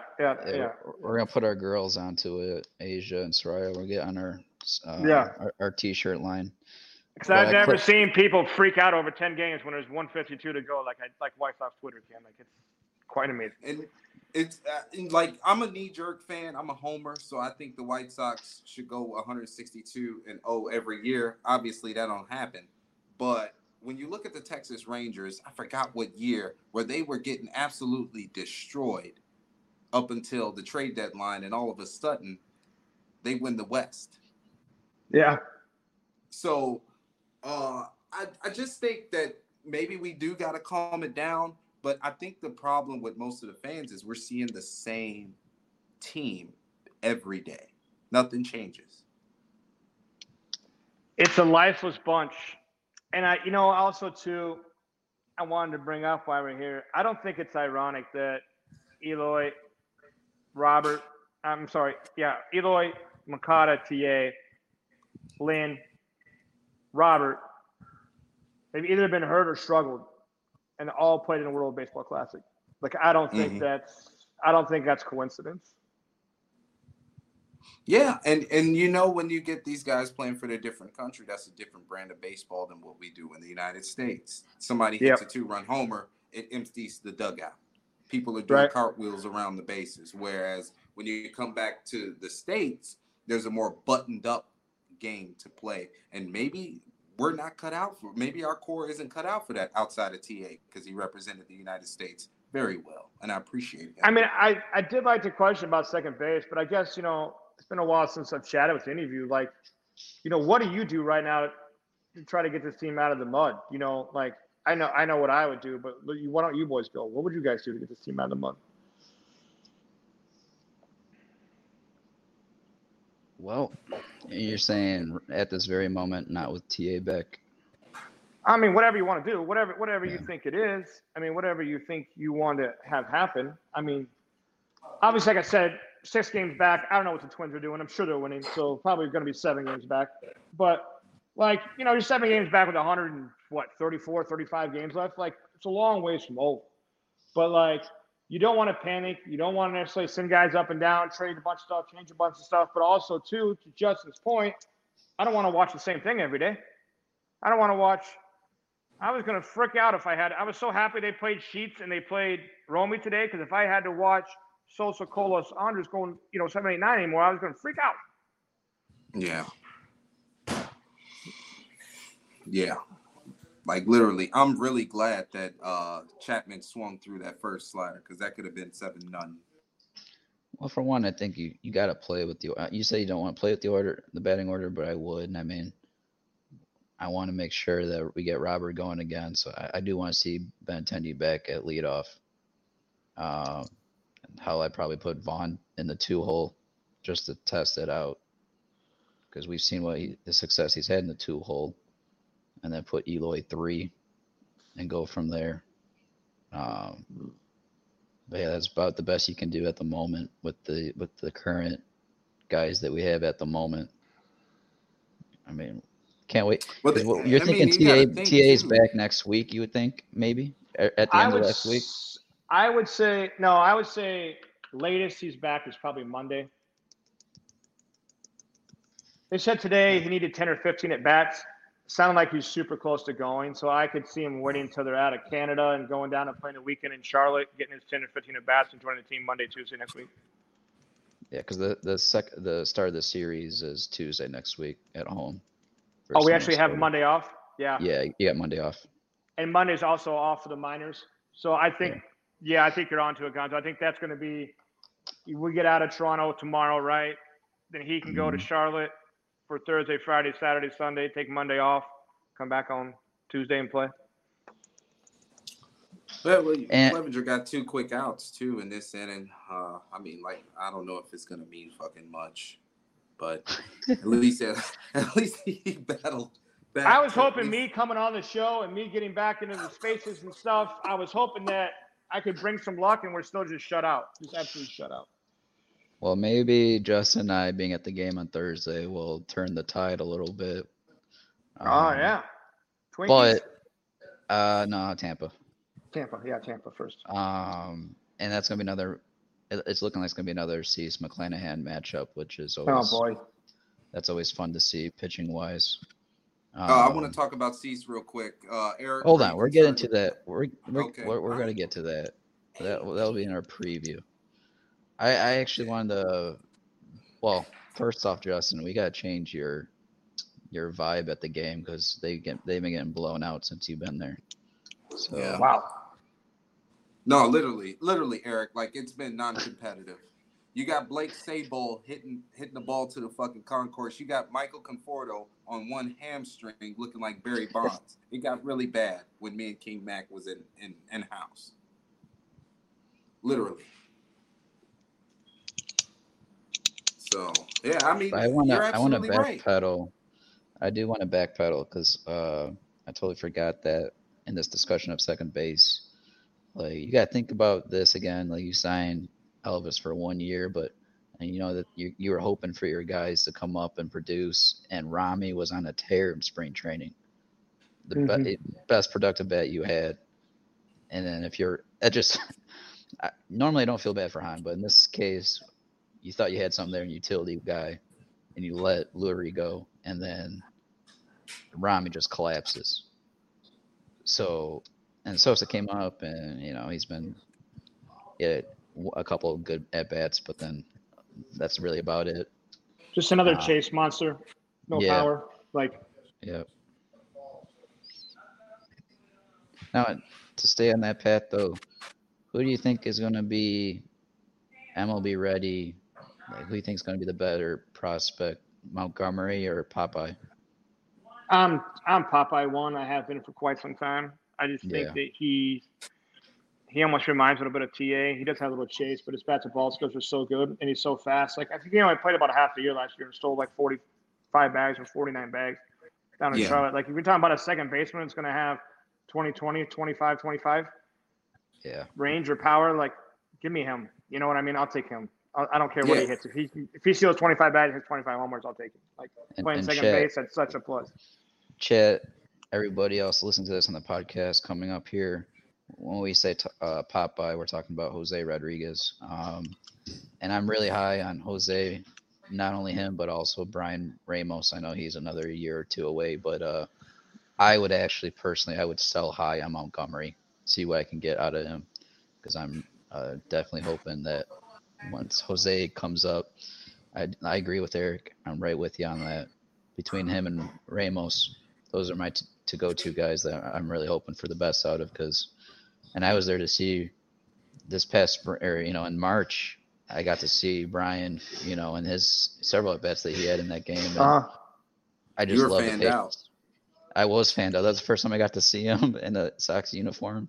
because I pay much attention to him at all in the minors last year. So seeing that live, I just loved seeing his the patience in the box, and even more so with the patience with his bat through the zone. He's gonna be exciting to come. And his first at bat came against Blake Snell, and he ripped one, and it just went right to the left fielder came in to dive to steal a base hit away from him, but he just ripped it. And that was that I think Blake Snell in that first turn through the rotation, he shut everyone down. So it was good contact that he got off the lefty because Blake was rolling in that game. Yeah. I mean, I'm excited about both. We'll see what happens. The kids they drafted last year, second and third have looked good too, pitching. But I don't know. Like I am sick of watching what we're seeing, and I don't know for sure what the answer is because there's not much help. And I don't. If you can make a move, Montgomery's obviously the most valuable piece. In the minors, the problem is he's not even playing.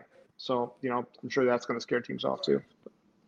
And Eric, I know we have our feelings with Moncada, but it's so heartbreaking because he was on a roll to start the season, and out of nowhere, back spasms or whatever it is, just turns him down from day to day to like who knows where he's at on that timetable of his. Well, I think my feelings. We started in the segment about being a White Sox fan and what makes it different. Like I know that I watch the game different than some, or players matter different to me than some because like when I look at players, not necessarily their product of their field, it's also their value. Like Yohan Moncada is a plus player. There's no way around it. Like he's positive WAR, positive WRC, positive OPS plus. He's all those things all day long. The only thing that, the reason I was worried about keeping Yohan Moncada on his team for this year and next year is the fact that he has $48 million coming in, knowing where we were financially and being strapped and being capped. You almost needed him to be like, we needed him to be what we saw. I mean, he was 144 WRC plus before he got hurt. We needed him to be that at that price range. It wasn't so much that he's, a bad player, not a positive player. It's just when you're making 10%, more than 10%, you're making almost 15% of the total team payroll. Yeah. I can't have you on the IL. I can't have you putting up 100 WRC pluses. Yeah. Yeah. We was talking about it on BGR with Aussie Sox. He was like, come on, how Rami. much are you helping me when you're on the fucking timber for, 30% of the year and you're making, like Eric just said, $48 million. The man hasn't matched the money in Moncada's case at this point. That's my only take of, the reason why I was 100% ready to move on. Not only that, like he was checked out some last year, let's be honest, but so was half the team. So if you're going to blame him, you got to blame, about everybody. I mean, TA looked god awful at shortstop last year before he even went out. So, I mean, to me, the team is better with Moncada. There's no way around it. And I can't wait to see him get back for a few reasons. I can't wait to see what to do with the roster. I can't wait to see how it goes. I can't believe that his back went from day to day to now TA's coming back before him. I never would have guessed that when they both went down. Right? Yeah, that's weird. Like, because when you think of day to day, I'm thinking, all right, you're out Monday, I'll see your ass Friday or the weekend. Yeah. But now it's back all of a sudden. Now they're saying he's not even swinging. They said today, I think. They said he's not even swinging yet. So, like, he's a couple weeks away still. Ugh. All right. Now we have another topic for this segment I'd like to introduce as we got Rami striking out, runner on first, one out. But the chat, the question is Lance Lynn going to be the next Dallas Keuchel for our pitching staff? And that I don't like. You talking about that Lance Lynn? That Lance Lynn, that fucking bastard. Yes. I want that. Where's that Lance Lynn at? Where's that boy at? And Eric, I hate asking that question because we, me and you were going back and forth second half of last year because Lance Lynn had statistically the best performance on the second half out of our rotation. Yeah. And he was competing with Mr. Dylan Cease, that nasty fellow. You said it right the first time. Lynn had the better second half last year. You said it right the first time. Yeah. No, I'm not. That's- I'm not worried about Lance Lynn. I mean, I would never be worried about Lance Lynn. It's the same people that were worried about Grandal last year. Like, you Well, don't I'm put still up worried about 50. Grandal. I don't know why. He's got like a 139 WRC plus. He's stinging the ball. Yeah, Like, because I he's don't got know a why you. herniated disc, and I'm I just don't know why hoping you'd it be doesn't. worried. Like, when guys have 10, 15 years of track record, it's the same people dogging Abreu. And I know it's fun for me because it was the right move financially for the deal. But if you don't think Jose is going to put up a pretty decent year, if he's not going to be a positive player, of course he's going to be. You don't go from that to the cliff that fast, or whatever. You just don't. So I'm not worried about Lynn. Not only would I suspect Lynn to be good the second half, I'll go as far as to say the White Sox will probably pick up his option for next year. Ooh. That's a hot take right there. Yeah, I want to clip that. We I went from Keuchel to the extension. Okay, Eric. Well, not an extension, but it's an option. He's got an option for next year. Yeah, I think the Sox club option. Yeah, I think the Sox pick it up. Cool. Oh, okay, but still. Yeah, I think they pick it up. We're gonna get to that because first of all, Lance. Oh man. So Eric, you don't really feel like he needs, to eat a salad or whatever they were saying on the score? I don't think nothing. I don't think nothing needs to be different. To be honest, like I mean, if I was worried about any pitcher that we have on our staff right now, to be honest with you, it would probably be Kopech. And the thing is like with his starts lately, Lance, it just seems like he's been when his confidence is rolling, and he's following through. But then when he starts to struggle with his pitches, he's just he starts short arming it and not following through in his motion.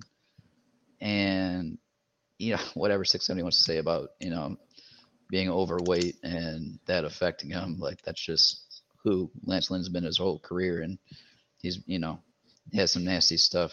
Sometimes that weight helps, being overweight helps. I mean, as CC Sabathia, the difference, that guy pitching overweight throughout his whole career, and then when he goes in retirement, he loses all that weight. Like some guys, it just helps them.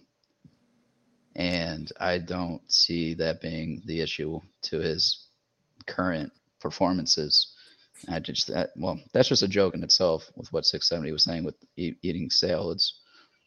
Or no, that was not 670. Well, it was Steve Stone on 670. That was Stone Pony on 670. Stone Pony. Come on, Stoney. Need better takes than that. I think with Lance Lynn, you hit it right on the head, Gonzo. He's short-arming the ball. And usually when you short-arm it, you're not going to be able to hit the corner on the glove side because you're not extending through the pitch. I mean, you look at what transpired yesterday, and outside of Luis Robert making a spectacular catch on Matt Chapman's fly ball, that was still a fastball that he short-armed up in the zone. And it didn't get far enough away from Chapman to where he still put a good barrel on the ball. So I mean, from what I've seen in Lance, the stuff still looks good. I mean, everything is just moving. It's just he's not finishing pitches. Yeah, I agree with both of you. Watching that last start, it seemed like he was, I call it aiming, but same thing, right? Almost instead of just letting it flow, like you're trying to he's shortening it and doing a deal. And a lot of times, I guess this goes back to the salad joke, but a lot of times some of that stuff happens when you don't feel the best, right? You don't feel like you're not full blown. But again, like I just doubt that it's a coincidence that he pitched in a WBC. And we all know starter pitchers go through 2-3 dead arm periods a year, whatever. His is probably going to come a little earlier because of rearing up for the WBC. And he just, it looks a little flat, but I'm not worried about. I know last year our buddy Asinine was trying to bury Lynn in the first half, and we all had good fun at Higgs' expense for the second half. But I'm not worried. I don't worry about guys that have proven track records. Like you just don't. Like if you're worrying about that, you're going to worry about a lot of things. I just don't worry about it. Guy's been a winner forever. Yeah. Gonzo, so in your heart of hearts, do you honestly think Lance Lynn is cooked? No, I don't think he's cooked. It's going to be interesting though, because I mean we're talking money, and I'm not sure I would pick up that option, to be honest with you. With his age where he's at, I'd use that money wiser on a pitcher for next year. I'd have to, again, we're going to get into that in May, though. Start looking at free agency, what's out there to be signed in the offseason, and trade candidates too. But I want to take that away from the guy himself, because as far as I'm concerned, when you're the last 3 out of 4 years you're in Cy Young voting, you're doing your due dividends. And unfortunately, he's off to a rough month. Well, guess what? He was off to a rough month when he came back from his injury last year too, in June and through July, and he bounced back August and then the rest of the year. So as far as I see it at this current moment, I feel like Lance will get back into it here as we get into May, and he'll start cooking, especially when the temperatures start warming up and he's got more control on that cutter and everything else that he has in his arsenal. I'm not really too worried about Lance Lynn. And hey, you're going to have these performances to start the year. It is what it is. He's not at Dallas Keuchel status yet. Maybe in a year or two. Who knows? I hate you, Justin. I hate you. You mentioned the man's Why? name, and now he's got 2 home runs tonight. You had to mention Danny Jansen's name. Yeah. Hey. Now he's got 2 Illinois home product. runs. Yeah. Can we all just? They brought in Tanner Banks for since he's on his way back to Charlotte for one more deal, and did a great job here. 1 pitch, That's 1 the home. swan song right there. This is it. This is it. Have fun back in Charlotte. Hope you enjoy the bus rides. Let me know how I can get you there. Like, have a great time. Like, have a great time. God. 100 Hey, well- games. Dude, I don't see the White Sox losing 100 games. Jason Spencer, you're out of your fucking mind. Well, to be honest with you, Eric, if Banks is leaving, I can't wait for TA coming back, because Rami needs to go too. Because, oh man, that was so struck. That was that 0-2 strikeout he hit. Oh my god.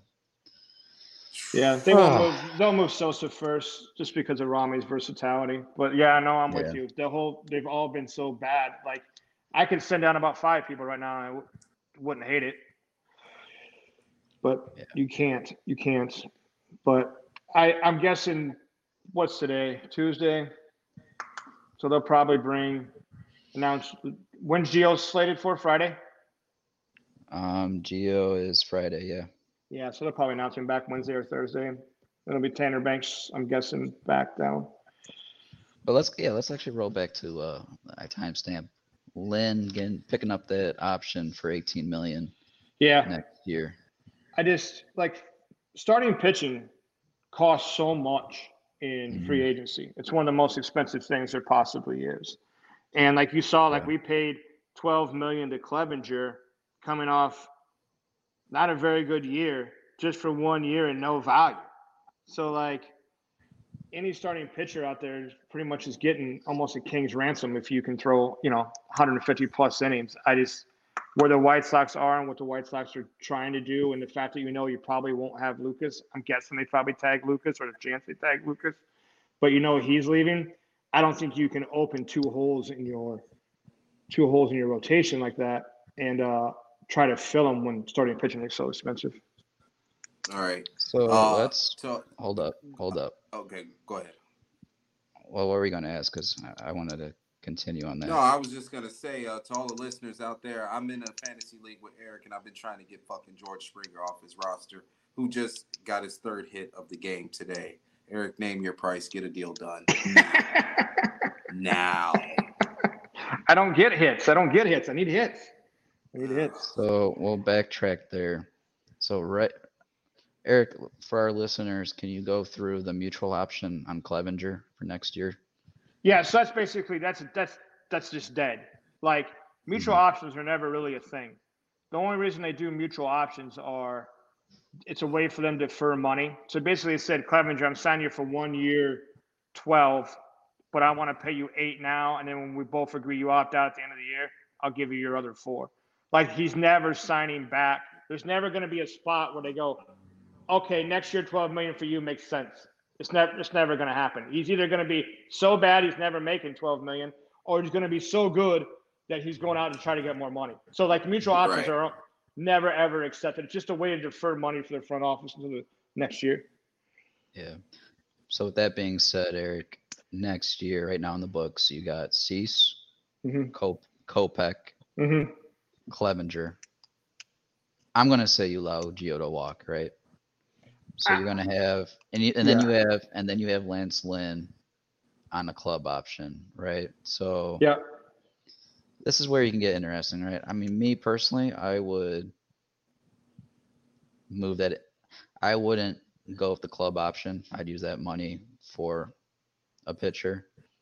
But I would also, let's see, I haven't really looked at the free agents yet for pitchers in the offseason or the trade candidates next year, because I think Means in Baltimore, I think he hits free agency not this offseason but the following one, so he's on a 1-year deal left. So that might be interesting, but he's also coming off an injury too. That would be interesting though. But there's gonna be a lot of interesting names there. But I feel like if it was me, I'd want to trade for a pitcher and then put some money into a pitcher too, even if it's just for a 1-year deal. Because you got to think though, Eric, in 25, Schultz will be coming up, so that's a guy that you want to put into that rotation. So yeah. Yeah, I mean, I'm not. I feel like I want to put. I really want to invest in those two holes some way or the other. Yeah, no, but I want you to understand a little bit here what you're saying, right? I mean, I'm not disagreeing with you, but I'm just saying what you're saying is if you're rolling with Cease and Kopech only, you've created 3 holes in your starting pitching that you're going to try to fill in the most expensive market, hardest market to compete in. You got Clevenger. But he can't get picked up, though. That's a mutual option. He's done. He's done for sure. Okay. So the only person you could retain in that sense is Lynn. Right. That's why I'm saying I think that's why he gets – and you got almost no help from the minors. Maybe Sean Burke's ready. Maybe. Yeah. Maybe Davis Martin's ready. Maybe. But, like, you almost got to have, like, somebody else that can get you 150, 170 innings. And to me, like, even though $18 million sounds like a ton, remember what we just paid Clevenger for unproven deal. We paid him 12. So the reason I think he get put up might not have so much to do with value as it does club situation. I don't want to open – Crochet could possibly move the starting lineup too, but I couldn't see that till the second half of next year, if anything. So, I mean, I think they pick it up out of necessity more than probably anything else. I think with what you brought up there, Crochet, though, this is where I'm at with him. You need to judge that off of how he comes back this year, because it wouldn't be a bad idea if you do put a limit cap on him to be that 5th-man rotation, and you're just splitting, reps with him and Davis Martin. But yeah, I mean, that is a very good question, because when you go back to last August, before he had a setback, Hahn was saying that he projects him as the starting pitcher in this rotation for this year. But then he had a setback, and that threw that, opportunity out the door. So, this is something we're definitely going to have to revisit, because they're going to want to keep him strong. Right. They're going to want to keep him to 75 innings this year, probably. That's normal after a TJ. Then maybe he gets to 110, 120 next year, but it's not quite full starter role. Quite. It's close, but not quite. But didn't Kopech last year, he ended at, was it 119, was it? I think he get to 120 with the postseason. I think he got into 120, didn't he, or 119? No, that was the year before. He went over 75. Yeah, he might have got to 120 around last 120 year. last year. Yeah, but he was burning out at 90 innings. Yep. So, yeah, that's why I think you would try to put that 90 inning limit on Crochet, and have Martin there as an opportunity to split some starts. They're so thin. If they're thin anywhere, they're so thin in starting pitching. I can't see letting Gio, Clevenger, and Lynn walk in the same year. Yeah. That's the reason why I think they pick it up. They're so thin. Yeah. Especially now with the guys that you're introducing to the rotation, those are guys that need to be nursed for 6 months. It's not like you're just going, all right, kids, give me 150, 170 innings. Right. Good luck. There. Right. Yeah. That's not the case. So. Man, I can't believe Barrios is shutting us out. From Andrew Vaughn, though. Just right at Springer. All right. Smashed it. Oh, there we go. We got our boy OJ with us, Junior. Yeah. How's your umpiring and your boy Osu swimming? Swimming was great. Umpiring, I think it was Argo Community High School. Beautiful field. They slaughtered the other team, Evergreen Park. It was good. They had a really good Venezuelan player. Just got here a couple months ago. It was cool. But we got White Sox? Yeah. Be losing money. Oh, well, they're catching up. They're only down 7. Danny Down a touchdown. Only down a touchdown. So I don't want to chase. I probably could try to hedge my bets and bet that they're going to get an over and get out, or with my bad luck is completely losing twice. Today I bet very heavily, substantially on the White Sox at least winning the money line. I also had them at plus 2.5, meaning protecting myself so that they would lose. If they lost, it would be by less than 2.5 runs. And from what I've seen on MLB.com and the ticker, it's an effing disaster. So I'm upset because I don't like betting White Sox because they piss me off most of the time. And I stopped betting the Tribe because of that. And now the White Sox was my first big bet that I did in a while, other than the smaller bets I made for the show. And it's been a bad one. Like, I thought they were going to destroy Barrios. Barrios is overrated. He's horrible for Toronto. He has not been pitching well. Everyone's been hitting him. He is a piñata of the American League East, and the White Sox have not scored a run yet. It is extremely disappointing, and I'm very upset because I'm going to be honest, Pedro Grifol came in here with a very positive attitude, which is great. I feel bad for him because my father would have been in the same situation and probably would have been stroking out as a White Sox manager right now. Man, things got to change, man. You got Lynn, who does a great interview on Foul Territory, basically throws himself under the bus, says a lot of really good comments, though, about the future. I know people don't want to listen about the future, but about they're doing things differently, and you see a hope of light. And yes, last night I posted the 2008, and people get it wrong. I didn't post 2008 because it was Ozzie Guillen. I posted 2008 because if Pedro Grifol snaps and just gets on these guys, maybe they wake up. Okay. And in 2008, they won 16-9 after that crazy debacle that Ozzie had. And it worked. They kept playing better baseball, and it was a weak division back then, and they won in 163 games, but they made it interesting. And if it was a fluke, if it was luck, who knows? Rick Hahn's kid flipped the coin for home field advantage. Okay, most people, I don't even, if they knew that. It's like the kid flipped it, they got home field advantage. Probably one of the greatest things that the Hahn family has done for White Sox was that coin flip, which was awesome. But it wasn't because it was Ozzie. It could be any manager.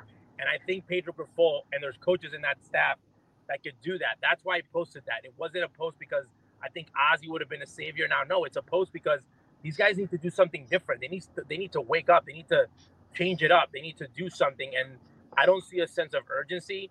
And when there's no sense of urgency, that means they're going to trade. And I still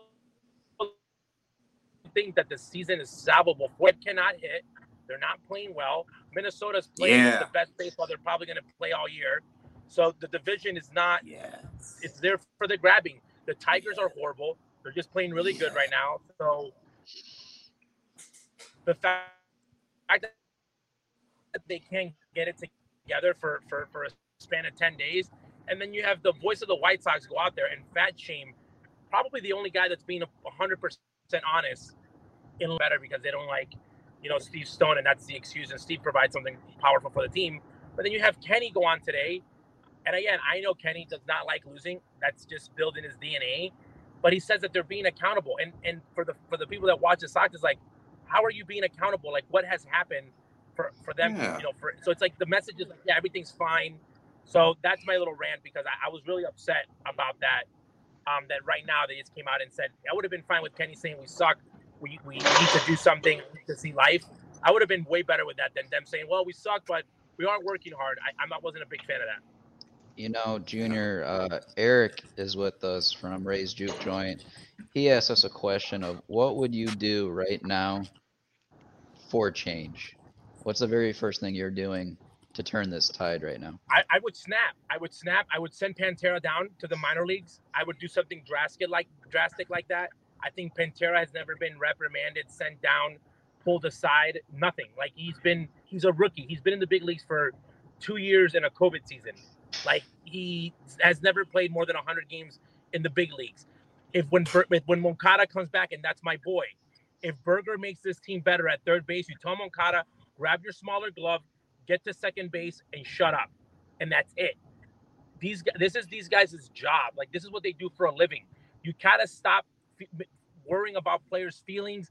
And if you're gonna hit fourth, if you're gonna hit fifth, if you're gonna play second, if Grifol makes a lineup and you're catching that day, hope that you don't get hurt. That's what this team needs. Like, they babysit everyone. They babysit the situations. Right now, the bullpen's getting babysat because, Crochet's hurt. And, a guy's fighting cancer. Yes, he's fighting for his life. Thank God the guy is cancer-free. You should be like, dude, we need to be better for Liam. Like, they're expecting Liam to come back from freaking surviving cancer and saving all of them. Like, grow up. They need to step up. And the staff that's in place, I think that can do that.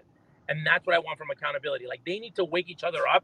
They need to fight somebody, another team, themselves, call each other out. This big kumbaya. That's what I was going to say. Like, just being somebody and just get the benches out, right? Just call it on purpose. Somebody. Just like, right. Just drill somebody. Like, when you're struggling and drill Byron Buxton or Jose Ramirez right in the middle of the back one time and get everybody out of the dugout. Like, drill somebody drill Vladdy. Don't hurt him. Drill him. Wake up. Like, do something. Like, there's something going on, okay, that this team needs to wrap around where they need to wake up. And that rallying cry can be a team fight. I know people think, that's old school. Again, they need something to wake up, because they think they're going to wake up and say, if we get more walks, we're going to score more runs. Wow. Thank you, Captain Obvious. They need to find a way to win games. So I need to see change.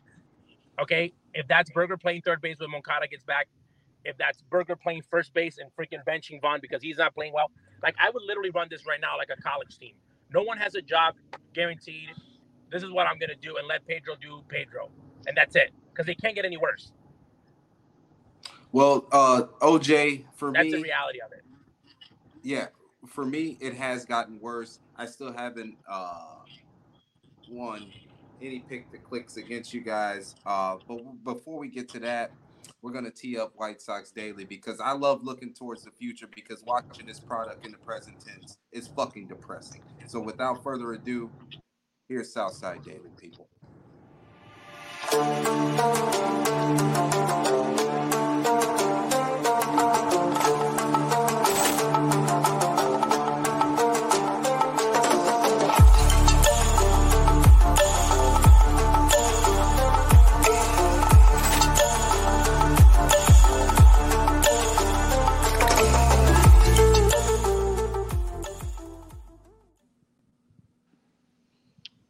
This is Southside Daily, our weekly preview.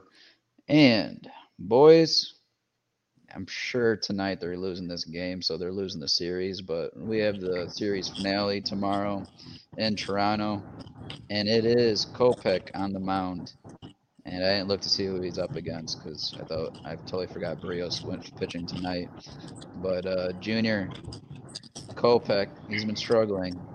However, I know Eric will show us the savant of him with his four-seamer, but what do you think is going to go on tomorrow with these weekly bets? They're getting swept. Yeah. They're getting swept. Toronto, they cannot get out fast. They cannot get out of Canada fast enough. Get out of Canada. Get out. Come back home, regroup, see your wife and kids, hug them, get out of Canada. I'm not expecting Michael to win the game. They'll probably lose a close one. Hopefully pitches decent and the offense blows up. But as bad as it's been, like today hurts, man. Barrios sucks. Okay? That's plain and simple. I've had him as one of the guys that I've always had him coming back and being a great pitcher. He's just been absolutely horrible for them. So the fact that they couldn't hit him, I'm really concerned. Like, again, can Kopech, they're going to score like a couple runs off of him. So it's like, can the offense hit the next guy? So I think they get swept, and then you just regroup and try to find it at home. So Toronto moved up Barrios to tonight, and tomorrow they're throwing out the lefty Kikuchi, who was from Seattle previously, but King Kuba. The lefty. So I think the Sox previously have gone back and forth with the lefty there, but we'll see if they can turn around on him. But yeah, I'm with you, Junior. I think they're going to get swept, and then it brings us back home. They start a homestand, and it's going to be Thursday through Sunday versus. At least Tampa we get Bay I was Rays. going to say we get a break with Tampa. Right? Hey, I'm going to ask you guys a question. Okay, Yeah. The best player is about to come back on the roster. His name is Tim Anderson. That the Atlanta Braves are in die-hard need of a shortstop. They just won 8 games in a row, but for them to go deep in the playoffs, they need a shortstop that can catch the ball. That's TA. Okay, he fits perfectly into their lineup. That team would just be scary. Okay, he could fit into the Dodgers. There's another team that could take TA right now and just game change their whole lineup. Do you guys think that if the Sox keep struggling, do you think that you try to move a TA or move somebody to try to make this current team better? Because I'm starting to believe that they can try to compete with the division, making the team better without one of their superstars. I don't want to see Tim Anderson in any other jersey other than the Chicago White Sox, Junior. Well, that's going to happen sooner or later, buddy. The White Sox are in a list of 3 teams. One of them is Oakland, who's moving to Las Vegas, and the other one is crappy Kansas City that has nothing amazing about other than Arrowhead Field and the fact that Patrick Mahomes is the quarterback. Nothing else in that city is great. Part owner too, right? Part owner. And then the Chicago White Sox are the only 3 teams that have never spent $100 million on a player. Do you think they're going to make TA the first guy that they spend $100 million on?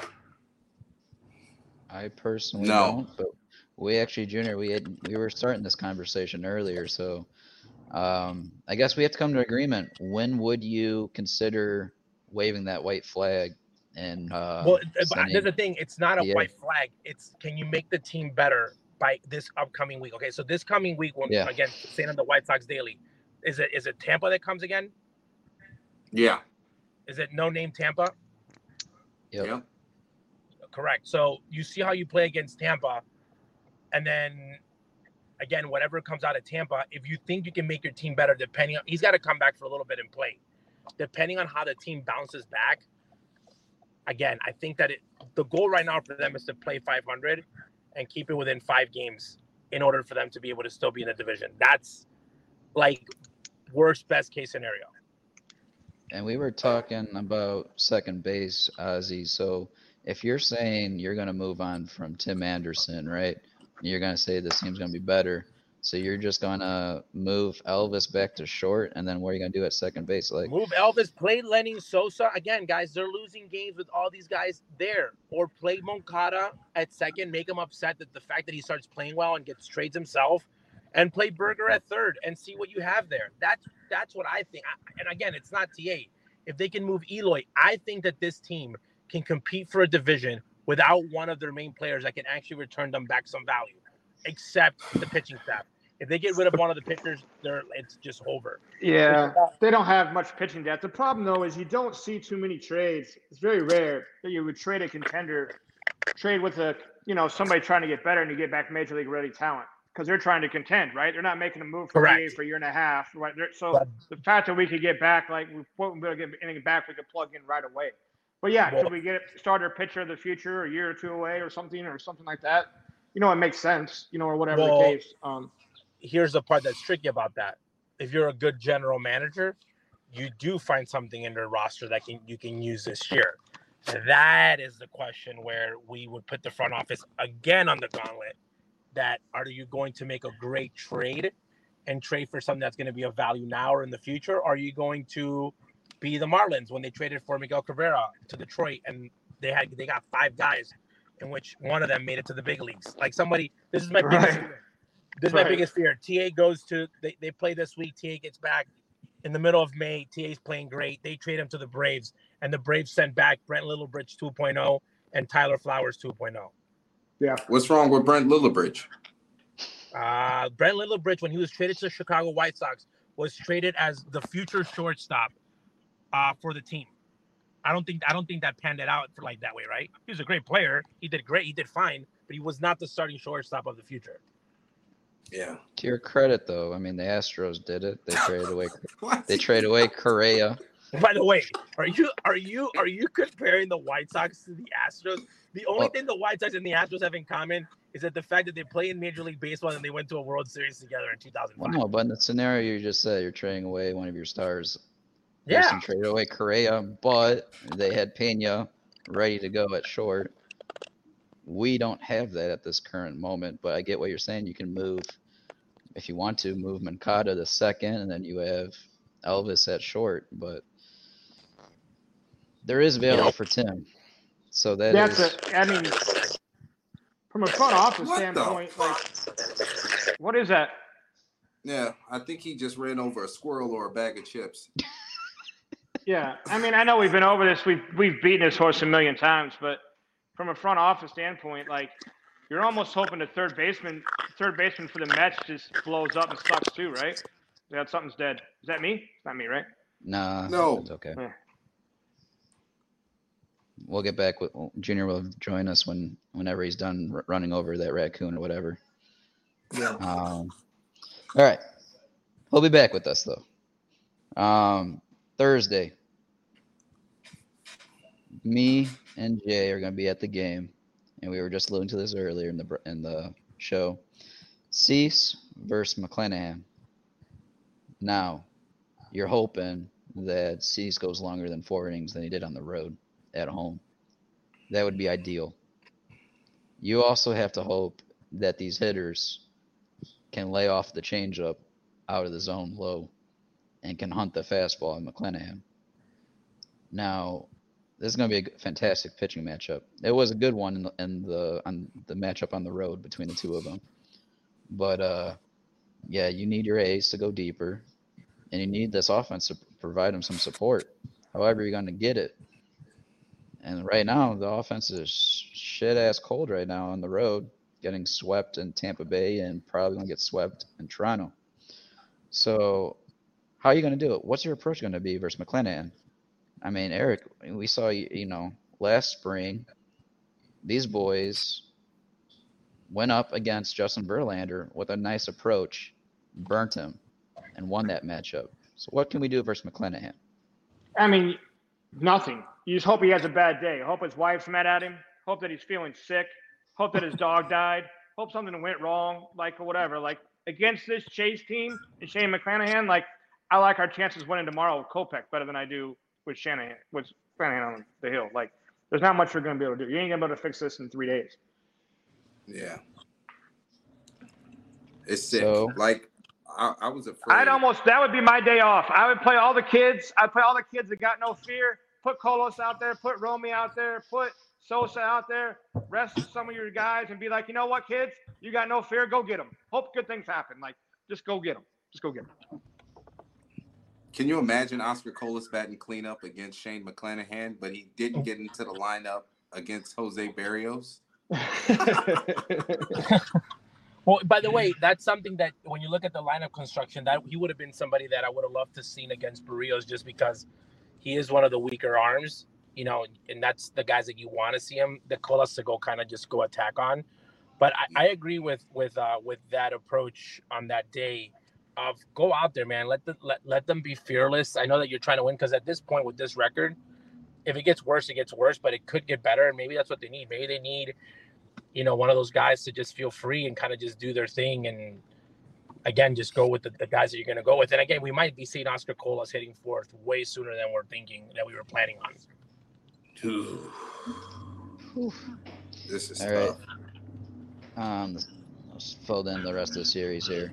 Everything's going to be projected pitchers for Tampa Bay because they haven't posted anything yet. But Cease McClanahan likely. Friday is going to be Gio versus Eflin again. And I don't know what the hell, our boys are swinging at with Eflin on the mound in Tampa because that was just rough to watch. But then Saturday, you're likely going to have Lance Lynn versus their rookie in Walker. And then Sunday, it's going to be Clev versus Rasmussen. I'm I'm actually hopeful in this series. I have a feeling they're going to split it with Tampa, surprisingly. What? I do. Yeah. Dude, Tampa can't keep winning. Yeah, plus They need to take some L's. with on the road, the Sox were in those games. Yeah. No name Tampa needs to they need to lose some games. Mm-hmm. And I think they're going to win some of these games that could have went either way. I feel like the Sox are going to steal some, and I think they're going to split the series at home. Now, I would love it if they won the series, go 3-1, try to get back into it. But Are they going to win a series? So you're saying that this is a series that they win, the first one? nah, I thought in Tampa, I didn't have him win the series, but I thought Pedro Grifol, his whole family being there from Miami, they probably all drove up on that turnpike, Alligator Alley. They all came there, probably left like 45 tickets. I thought that they were good. That was a series, and he was in it. I feel bad they had to watch that in probably like in real life, like in person. That debacle. But I at this point though, man, like I'm gonna be honest. Like you're looking at the math. Tampa can't stay that hot. The Sox can't keep just completely melting out the way that they are. Right. So, it's baseball, right? It's baseball. So they got to split. Yeah, so I would take the split. Potentially, it could be their first series that they win, because they were in the games against no-name Tampa. They've been in the games more than they have against Toronto.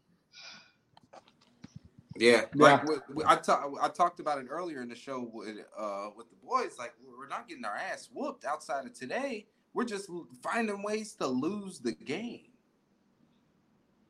Like I don't. To be honest with you, I agree with you, Gonzo. I don't see Tampa coming into the rate and whooping our ass. But then again, I don't know. Ronaldo can't close against them. Going to win a game.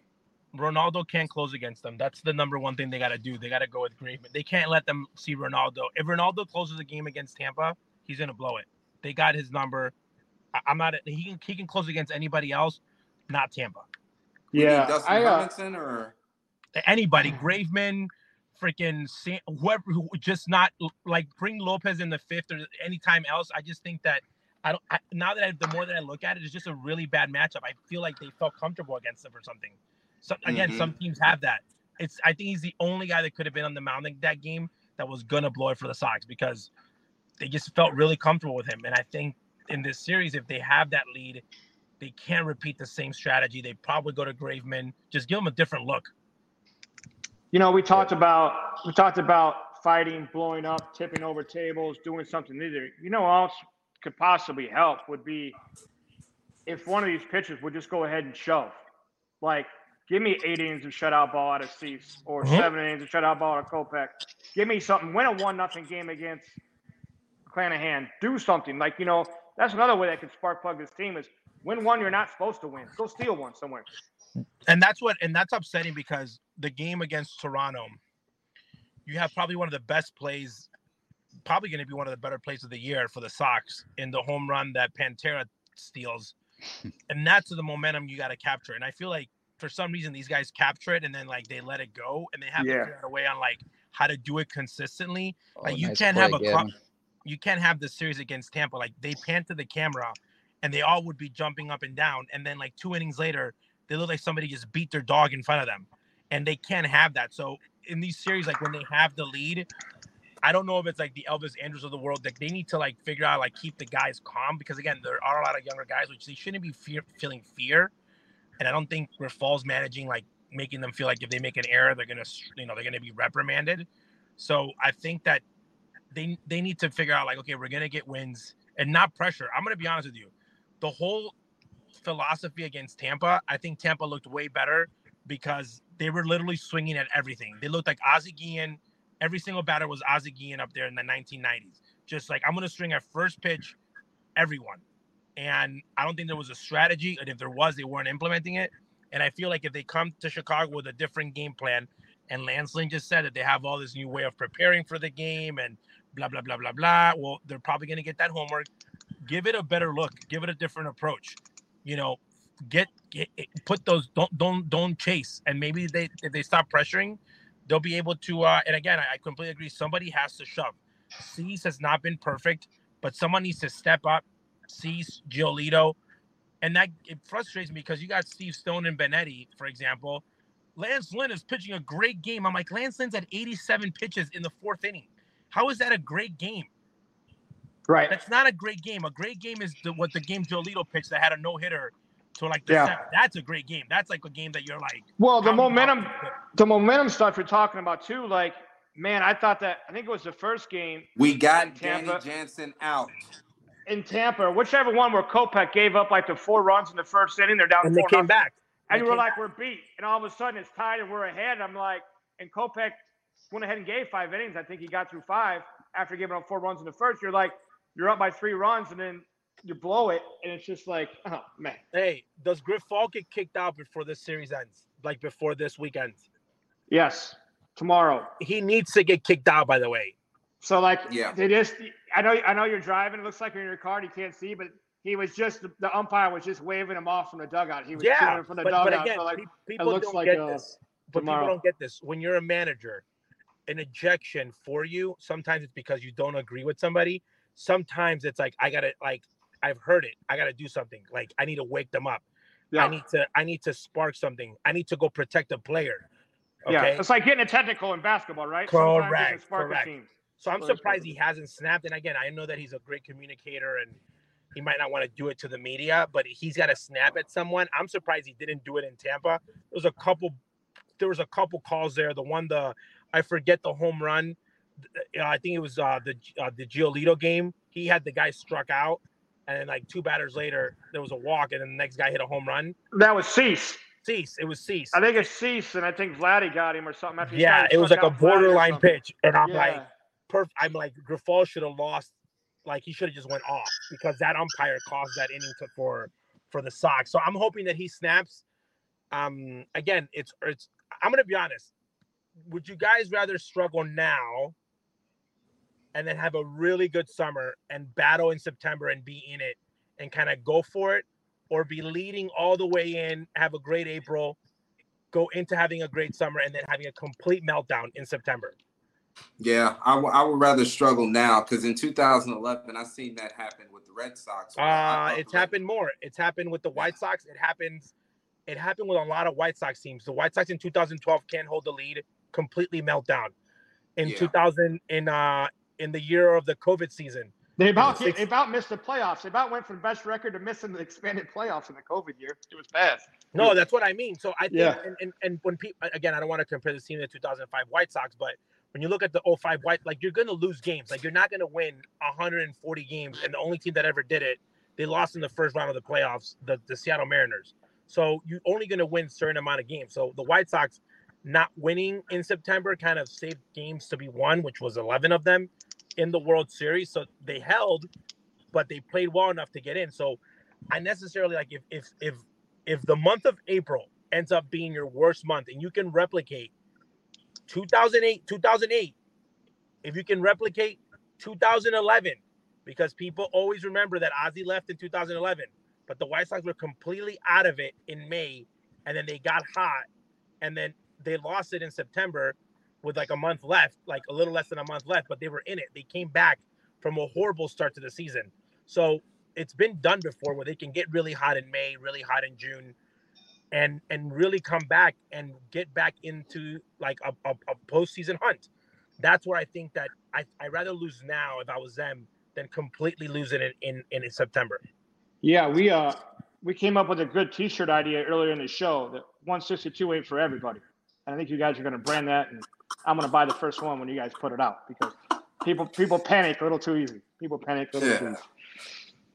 Well, it's also the worst. Again, I know that they're saying, "Oh, it's about playing easy teams or hard teams," and it's fine. But you're gonna have, like, if you can have, as long as you go into the month and you kind of hold that on together, and you can have a solid May and you can have a solid June, and obviously you got to grow on that. Then your season's not over. So this whole, like, the season's over, maybe for the fans, I guess, but for the players, it's not, man. For the players, you're like, if your season's over and you're a player, you're done. You might as well just go get hurt. Because that's a lot of days going into the ballpark. Just like if you're having a great year, okay, you can ride on just April. Remember Jermaine Mercedes, the Germinator? Yeah. The MVP? He had the greatest month ever of the history of any team, and then he couldn't hit a ball out of the infield the next month. Do you think he'd rather be Do you think he'd rather be himself or be TA? So like we're gonna see guys come back, and I really don't think that this roster is a 100 losing team. I don't think that they're a 100 losing game roster. They're still on pace. I had them at 81, 82 wins, 83, and I still thought they could compete for the division with that crappy of a record because the division is just horrible. It's actually worse than I thought it was.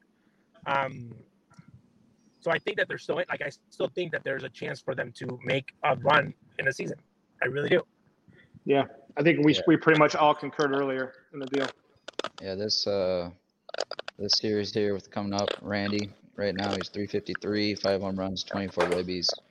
Got to play situational baseball with that guy when he's at the plate. Is there anything that's sticking out with that series in particular that you guys want to quickly talk about at all?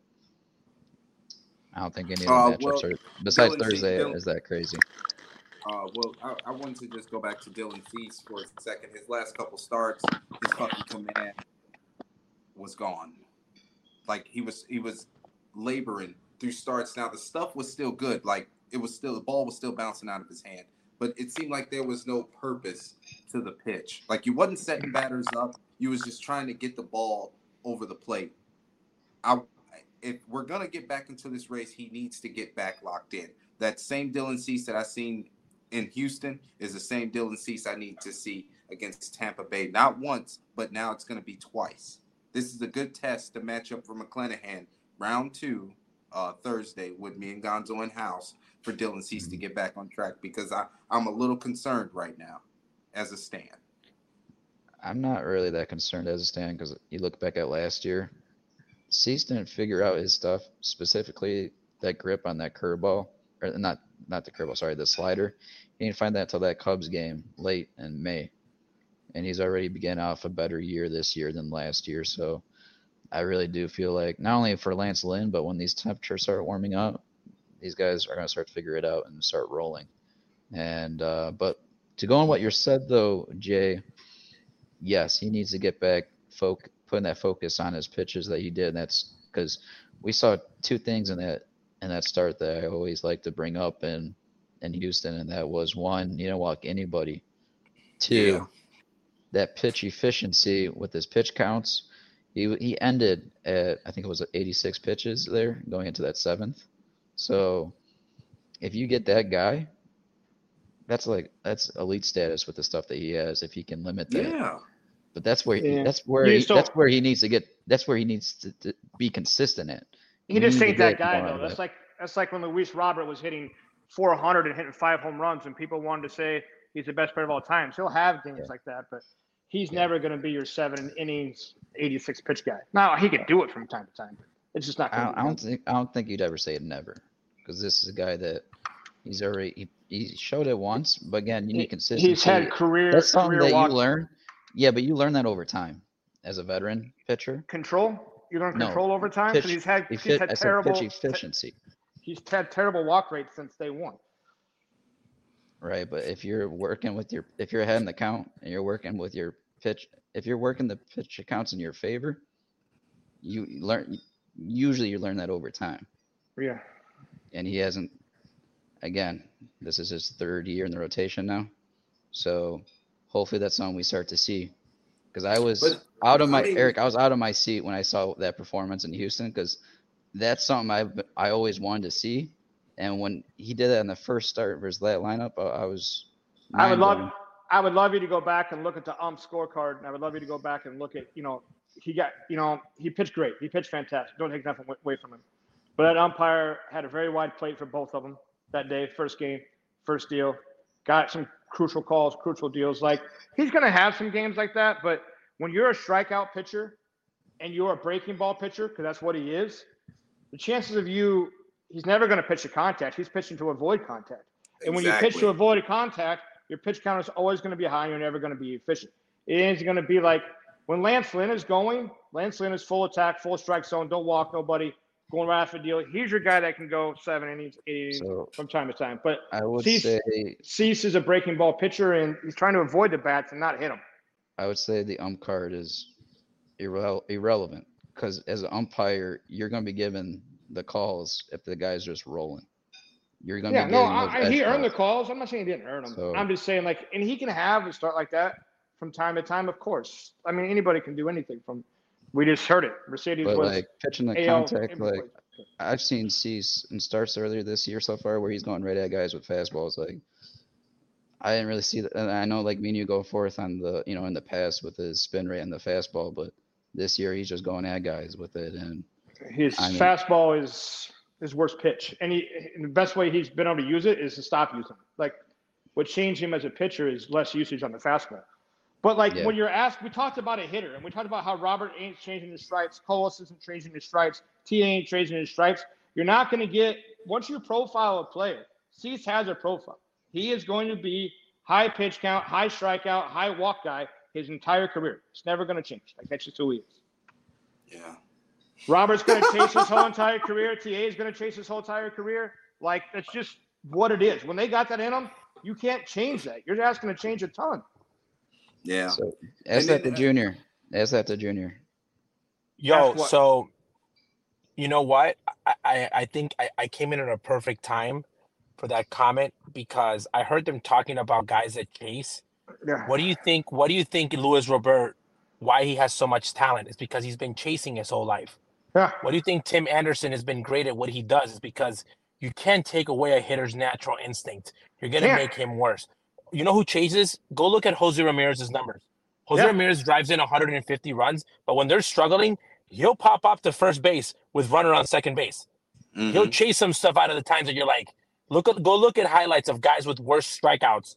Sometimes he swings and the ball hits him, like after the fact that the swing happened. That happens. So for them to think that they're going to mold these guys, and again, that's where roster construction happens. This week for this series, again, before the daily happens, I really want to see one change. If they get on base, steal a base. Alejandro Kirk was behind the plate these last couple of days. He is the worst catcher in Major League Baseball. We stole bases off Maldonado. Like, why did they stop running? Who told them to stop running? Is it the front office? The players don't want to run? I'm like, they need to be good at what they're good. They can't build a team and say, we're going to build like the 2005 White Sox, or we're going to build like Andrew Vaughn has to be a Brave. No, Andrew Vaughn has to be the best Andrew Vaughn possible. Moncada needs to be the best Moncada possible. So that's what they need to do. They got to stop pretending like, oh, well, like when TA comes back, he's got to be TA. Like he's going to be aggressive at the plate. He's going to put the ball in play. If you make a mistake early in the count, he's going to make you pay. They need to go do that. I love the analytics, but when you try to start molding guys into everybody being the same, good luck. That very rarely works. You can't. No. You know what? That players can be successful chasing. TA, Robert at times, Devers another one, Jose Ramirez. Like some of those guys have some of the worst chase rates around, but they're still successful. It doesn't mean it's not a one-size-fit-all deal. And to his point, you can't tell somebody like TA or Robert, okay, you're not going to chase anymore. They grew up chasing. That they're going to chase. They were successful chasing. Yeah, well, their bat-to-ball skills are good enough. They can chase. Their bat-to-ball skills are good enough. They can chase.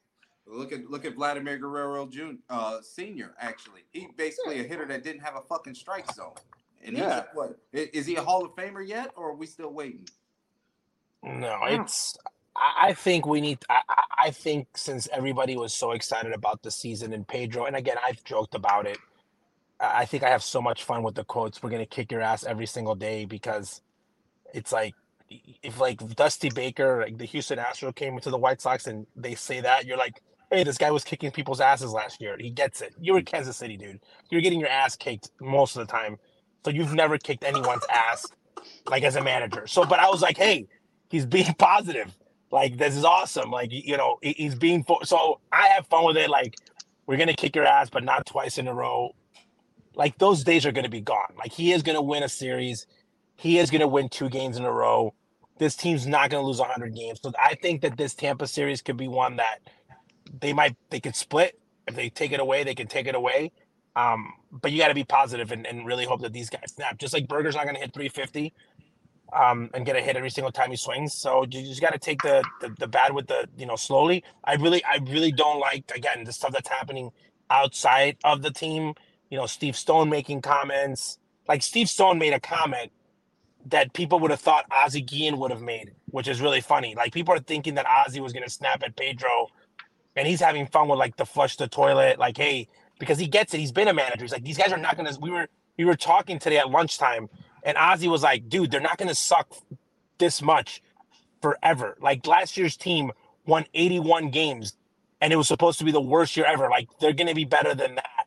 In his eyes, he still believes that because he still believes that Pedro can do it. He still believes that he can snap on these guys because he's like, I didn't have any magical, I just literally was going to push guys. So he's like, Pedro could totally do that. Like, so for people going out and saying, like Lance Lynn wants to get on a diet and so that sort of thing, the front office coming out and making talks and having conversations again in front of the media. Like those are the things that you want to see kind of like die out a little bit coming into the next series. Yeah. As we get to the series here, we're going to wrap up the week. The boys on the second series of the homestand on Tuesday start off against the Minnesota Twins. Ugh. Projected matchup for this is going to be Kopech versus Maeda. And Maeda drill someone, Junior. Not only if drill I was someone. If I was Michael Kopech, okay, and I'm getting lit up, someone's getting one in the back. Yeah. I'm going to Zambrano this. I don't know. Baseball's a game of emotions. Some guys can control it better. But I really think when guys start feeling comfortable, I feel like Michael Kopech, one of the things that he had early on was that you thought that Michael Kopech might literally take your head off. Right. Because he was so uncontrollable. So you're hitting against him like, it's like a Krishak for the Tribe last year. This year, I think he's throwing way too many strikes and he's way too controlled. Guys are comfortable. Like, he's not wild anymore. You could be effectively wild. So, hey, if I run in, I run in. It is what it is. I really think that he needs that game against Minnesota as a Michael Kopech opening day. Like he needs to have a good outing against him. He needs to prove that he's a big boy. If he has a horrible outing with that one, we might have to consider him in the pen. The Davis kid back up because he needs a big game against his division rivals. Yeah. First place team, you're scuffling. Not first place team, just your division rival, the White Sox daddies. Before the Tribe became your stepdad, come on, the Twins are your daddy. This, bro. I'm being serious, dude. I include myself. You know how many games that I had to sit through in my lifetime and lose against the Twins? Like legitly. Joanne Santana, they were piranhas that became super whales. Then they were horrible, and then they would beat you, and then they celebrated in your own field. Like the Twins are like your rivals. Like the Twins are like enjoy the fact that the Tigers are horrible right now. The Twins are your rivals. Like they're a team that you got to whoop them. You got to whoop them. Junior, Maeda is a guy that you should hit off of, and for whatever reason, he's had your number. You got to hit off. Maeda is in the Barrios list. If you can't beat Maeda, we got a problem. Yep. And Joey Gallo right now batting .243, 6 home runs, 12 ribbies. Joey Gallo can't go deep. Joey Gallo's got to start getting outs again. Yep. Exactly. So me, 100%. I have them winning this game on Tuesday to begin the series versus them, and I have them splitting the week 3-3 with these 6 games going into this week. That's how I. They see need it. to win that game. They need to win the game against the Twins. They can't go against the Twins, and if you mess around against Tampa, they're in a different division. Like there's no like maybe you didn't get hyped up to play. It's Tropicana Field. It's Tampa. They got ugly uniforms. There's nobody on that roster with a name except Randy Rosarena. It's a no-name team. They're good. Yep. Again, I cannot. It's like if the Yankees played the Red Sox, you got to get pumped up to play the Twins. I don't care if they're 100 games above 500, 100 games under 500. You play the Twins, you know what that means. And they cannot go in you can't go in like, oh, well, it's another series. It's not another series. They don't like us. We don't like them. They suck. Everything in Minnesota sucks. You got to beat them. Yeah. Okay. And with that, we're going to go to our weekly picks to click. I'm tired of this fucking. Who won this week, by the way? Don't worry about it. Did I win?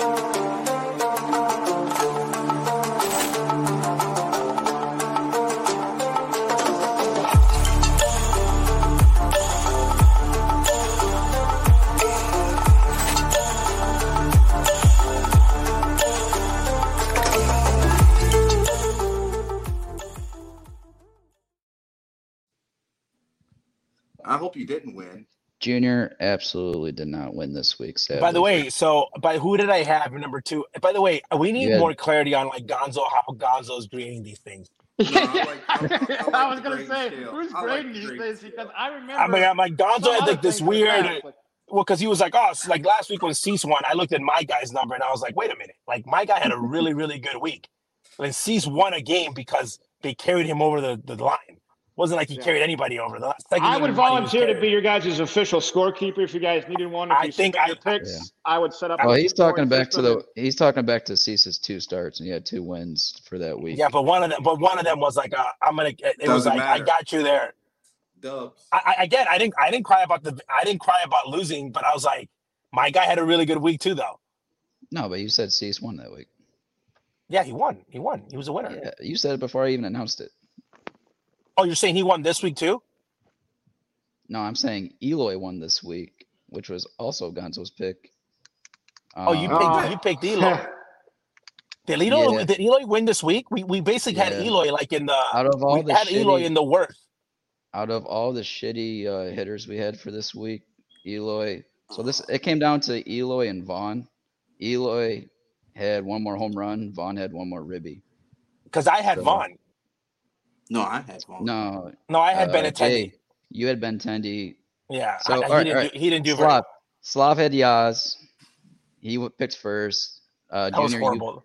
You picked Benny. Justin picked Vaughn, and I picked Eloy with the 4th pick. So Benintendi came in third basically because he didn't have a very good week. Like he had an okay week. So how it's going to go this week? So yes, like I said, Eloy had 4 hits, 2 home runs, 2 runs, 3 ribbies.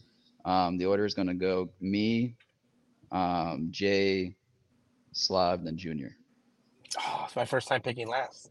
It is your first time picking last.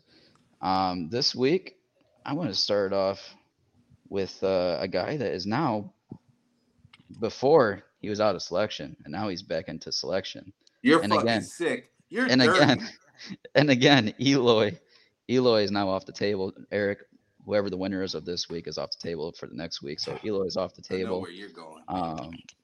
I'm going to give you guys some good selection because I'm going to go with the one and only guy that he's cold right now, but he's coming home. And we know Dad Power is going to light up the rate. No. We know Dad Power is going to light up at the rate, and I'm going Jake Berger. About Gabe, are you? Oh, that's who they need in the clubhouse. That's who they need. They need him and Killer K in the White Sox clubhouse, telling guys how they feel. So Gonzo, I select Jake Berger. Justin, you are now on the clock. All right, well, fuck it. I'll take the easy way out. I'm going to pick the best pitcher in the American League, Dylan Cease, to right the ship against Shane McClanahan. Round 2. He's got 1 start this week. That's good selection. Yeah. He only has 1 start. Yeah, he only has 1 start. Doesn't matter. If he wins, I win. What do you mean? No, you don't, because he has to actually have a really good start to win with 1 start. You don't think Dylan Cease is capable of a really good start? I'm not saying that. I'm saying he can still win the game, and not like for you to win with a pitcher, you have to have like a really good start. Yeah, we got 7 innings, 12 Ks, 3 walks, and a run. We got 6 games this week, 1 start. It'd have to be incredible for me to. Well, I shouldn't say me judge it because we have Eric now to help judge the selection. See how he doesn't judge it. No, I agree though. Like if Cease wins a game, like I gave up 6 and walked 10, but I still got the W. That's not a good week. All right, Justin, I'll give it to you. I'll give it to you if Dylan throws a no-hitter or a perfect game while we're there. Those are overrated, but hey, hush. He's going up against McClanahan, so if he throws a no-hitter, perfect game. He throws I want to get an 8 inning. If Cease is capable of throwing a 7 to 8 inning, 1 run, like I get what he did against Houston, that would win him the week. If he throws no hitter perfect game, I'm not getting on a plane flying back to the border. I'm staying. I'm gonna have all my gear sent here, and I'll work security at the rate instead of work at the border. That's what's gonna happen. All right, Slav is on the board, and he's not here with us, and his number 1 selection is available. He literally put in order Vaughn, Colas, Elvis. So the fact, Justin, that you didn't pick Vaughn So he could have went with Colas. I'm upset, but that's okay. Yeah, no, it's okay. He's got Vaughn. We're gonna give him Vaughn. I obviously picked the best option available, Gonzo. Are you deaf? I get it. I get it. Slav, you bastard. You got your selection with Opie. All right. That leaves us. And we're going to give Eric a selection for the hell of it. But it's going to go Junior. Junior, Berger, Cease, Vaughn, Eloy. I'll let Eric and pick his selection first because I'm still up in the air with mine. Go ahead. Man, we need a successful week, right? We need one. Sox need one between a winning record by the next time you guys go. And I think the only way that goes is if Robert comes out of his slump. So give me Luis. That's strong, especially when we fucking threw him under the bus, drove the bus over him, parked the bus. Yeah, but it's baseball. The guy that's doing the worst does the best. Yeah. The guy that's doing the best does the worst. It's baseball. Yeah.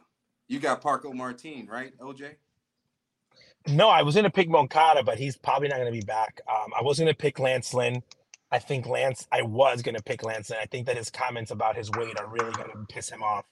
And he's either going to pitch well or he's going to beat up Steve Stone. So I don't know how that's going to go. Either one would win. That would win too. Either one would win. I know he's not happy about his weight comments. Fat guys are cool until they call you out on your weight. Only your friends can make fun of you. You know what? I'm going to go with Colas. I think that I really feel like the kid, it's going to be a little bit warmer. I think that he's due. Again, I think they just need to let him be free. Just let Colas be Colas. I think he's going to have a good week. I'm going to go with Colas because I'll take Colas over. I take Benintendi. He had a week, but Lenny Sosa's not even Romy, Lenny. They don't even play enough. Again, I could probably win the week with Sebi. I like Colas. I thought you were going Kopech for sure. 2 starts in the game against Minnesota after you just revved up. He's got to win that one. I thought you were going to go Kopech for sure. You know what? I'm going to switch it. Screw it. How? Should I? No. I don't know. Now that he's got 2 starts, but you know what? I'm going to switch it. I'm going to make an audible. I wanted Colas, but Kopech. You know why? Because this is my last. This is when we're talking about when you draw the line. Junior, think about it. Think about it. Series finale tomorrow. You're choosing Kopech and then Kopech again at home. But if he beats the Twins, doesn't he get extra points for that? No. That's up to Eric. He's judging this one right now. I'm just saying though. What happens if he wins tomorrow? And I could literally win a victory. I can either be out of it by the first day, or I can literally be wow, he's going in with a chance to. And by the way, he could still win it with a good start tomorrow and not. Yeah. And plus, you probably got a getaway lineup tomorrow he's going against. That's true. So how about this? If he wins on Monday, I'll count that as 2 wins. Okay, I'm just saying. I want to. So you know what? The only reason I'm going to go with Michael Kopech. I did not remember he had 2 starts, but I'm going to go with Michael Kopech because for me, this is the point in the season where you say, "Can this guy help us more in the bullpen?" Mm-hmm. And I give the kid. I love Martin Davis, by the way. He's the guy that no one ever counts on, but every time they've brought him up to pitch, he's pitched amazing in the big leagues. The only numbers that count are the big league numbers. Okay, whatever you do in AAA means crap. Whatever you do in spring training means crap. Every time this kid's been given the ball, he delivers. Okay, so right now, Michael Kopech, they need to decide if this guy is going to be a starter and be Dylan Cease in the future, or if he's going to be Ronaldo Lopez, the American version. Okay, and the sooner they figure that out with a bullpen that needs more help, than a third world country right now, they need more help than Venezuela itself. They need Ayúdame, literally. That's what they're saying. Because people are talking about, by the way, people are talking about that Liam Hendricks is coming back from an ingrown toenail. This guy he just beat cancer. Okay, the big C word. He's not coming, he looks great in the pictures. Coming back from that type of I don't know what he did, chemo, whatever. You probably feel horrible.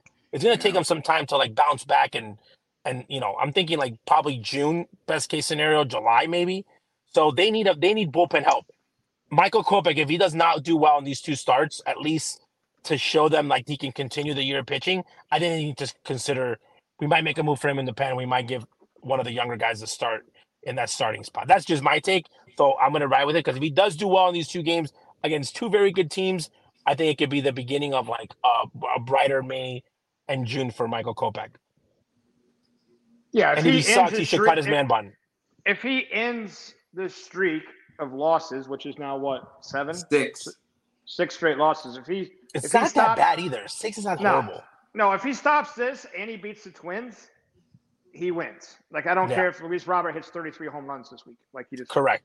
I agree. Yeah. And again, 6 games. Oh man, the White Sox fans are panicking. 6 So games. let me ask you. 162 ain't for everybody. 162 ain't for everybody. Hey, like 6 games is not a lot of games, guys. 6 games is not that. 6 games is not a lot of losing streak. That's like there's a lot of teams that lose 6 games in a row. Hypothetically speaking, hold on. Hypothetically speaking, if Michael Kopech wins these 2 starts, is the World Series parade back in order? The World Series parade. So the World Series parade is not back in order because only teams that have been the year previous can say that. I think that the White Sox fans in the White Sox front office throw the World Series like it's the NBA, like you're making the NBA playoffs. Like, to go to the World Series, dude, it takes luck. Like, you could be a really good team, you got to have luck. The ball's got to bounce your way, even with a good team. You got to get hot in that right moment. So great teams have not won. Ask the Dodgers, Mets, and Braves of last year that all won 100 plus. And by the way, if you ask Ozzie Guillen what team was better, like execution-wise, the 2006 team or the 2005 team, he's like 2006 teams made way less mistakes than the 2005 team for him as a manager. But they didn't get hot at the right moment. I did want to ask you one question. Why it was nice to meet you too, by the way. But like, I did want to ask you one question while you're here. Like, your dad, early season, preseason, you know, they were doing aggressive takes, wild takes, or whatever. He picked Grifol to be the manager of the year. Yeah. Did he think that much of his spring training and his stuff? Was he around some of that? Before spring training? So, yeah. Number one, you have a roster that extremely hurt, won 81 games. Okay. Yeah. The reason that Ozzie liked the opportunity for this job is because this team has talent. Mm-hmm. So it's like, you have the horses, they just never ran the big race. Okay. So from what he's heard from Pedro Grifol, like, meaning from what he's heard around baseball, he was like, Pedro's not going to mess it up. And Ozzie really thinks Pedro has a really, really good coaching staff. They haven't really talked about them a lot, but the coaching staff that's around Pedro is a legit coaching staff. It's probably the best coaching staff the White Sox have had since probably Ozzie was the manager. From a coaching, like, ability standpoint, like, really well-respected guys in the game of baseball. Like, really well-respected guys. So he was like, if Pedro gets in the playoffs or even like flirts with them, he's a manager of the year, because you get the votes for manager of the year happen before you win the World Series. Right. Like, the playoffs don't count. So he really thought that, because he thinks that, you know, that the guys might bounce back from the injuries, and then again, that they might play a little bit better. And then with 84, 85 wins, he thought that you could win the division. Yeah. Just like he thought, this is, people don't understand.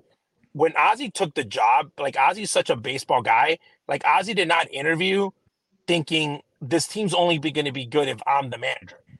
Like, there's things that he had, like, from a factor that he's like, maybe I'll do things different. But he was like, whoever takes the managing job has just as much as a good chance of winning it if I was the manager.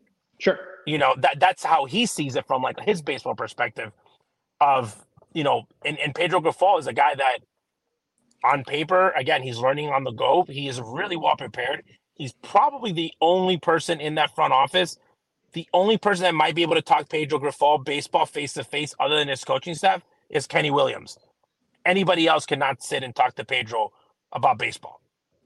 Literally no one, including Rick Hahn. Like, Rick Hahn should ask Pedro, what do you think about this? That's how highly Pedro knows the game and has been around the game and has done Rick Hahn's job, and probably should have been a general manager 10 years ago before he ever became a coach on the field again at the big league level. So I think that wasn't a crazy take. I think we're still waiting. Again, managers have different styles. I hope that Pedro snaps. I really do. I hope that he loses it, because, by the way, Rick Renteria used to snap.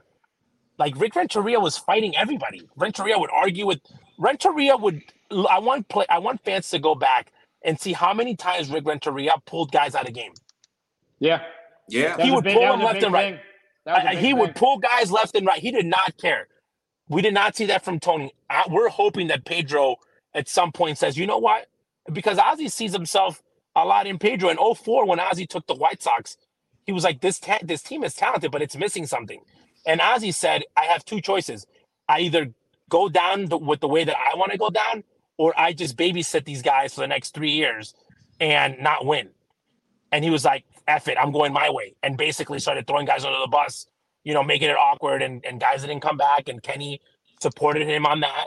But Pedro needs to do that. If Pedro's going to be like, oh, it's okay, he had a good outing because he wants to like make guys happy, he's going to have the same crappy results for the next 3 years. He needs to decide and say, okay, if I'm going to go down with my guys, I'm going down with my guys.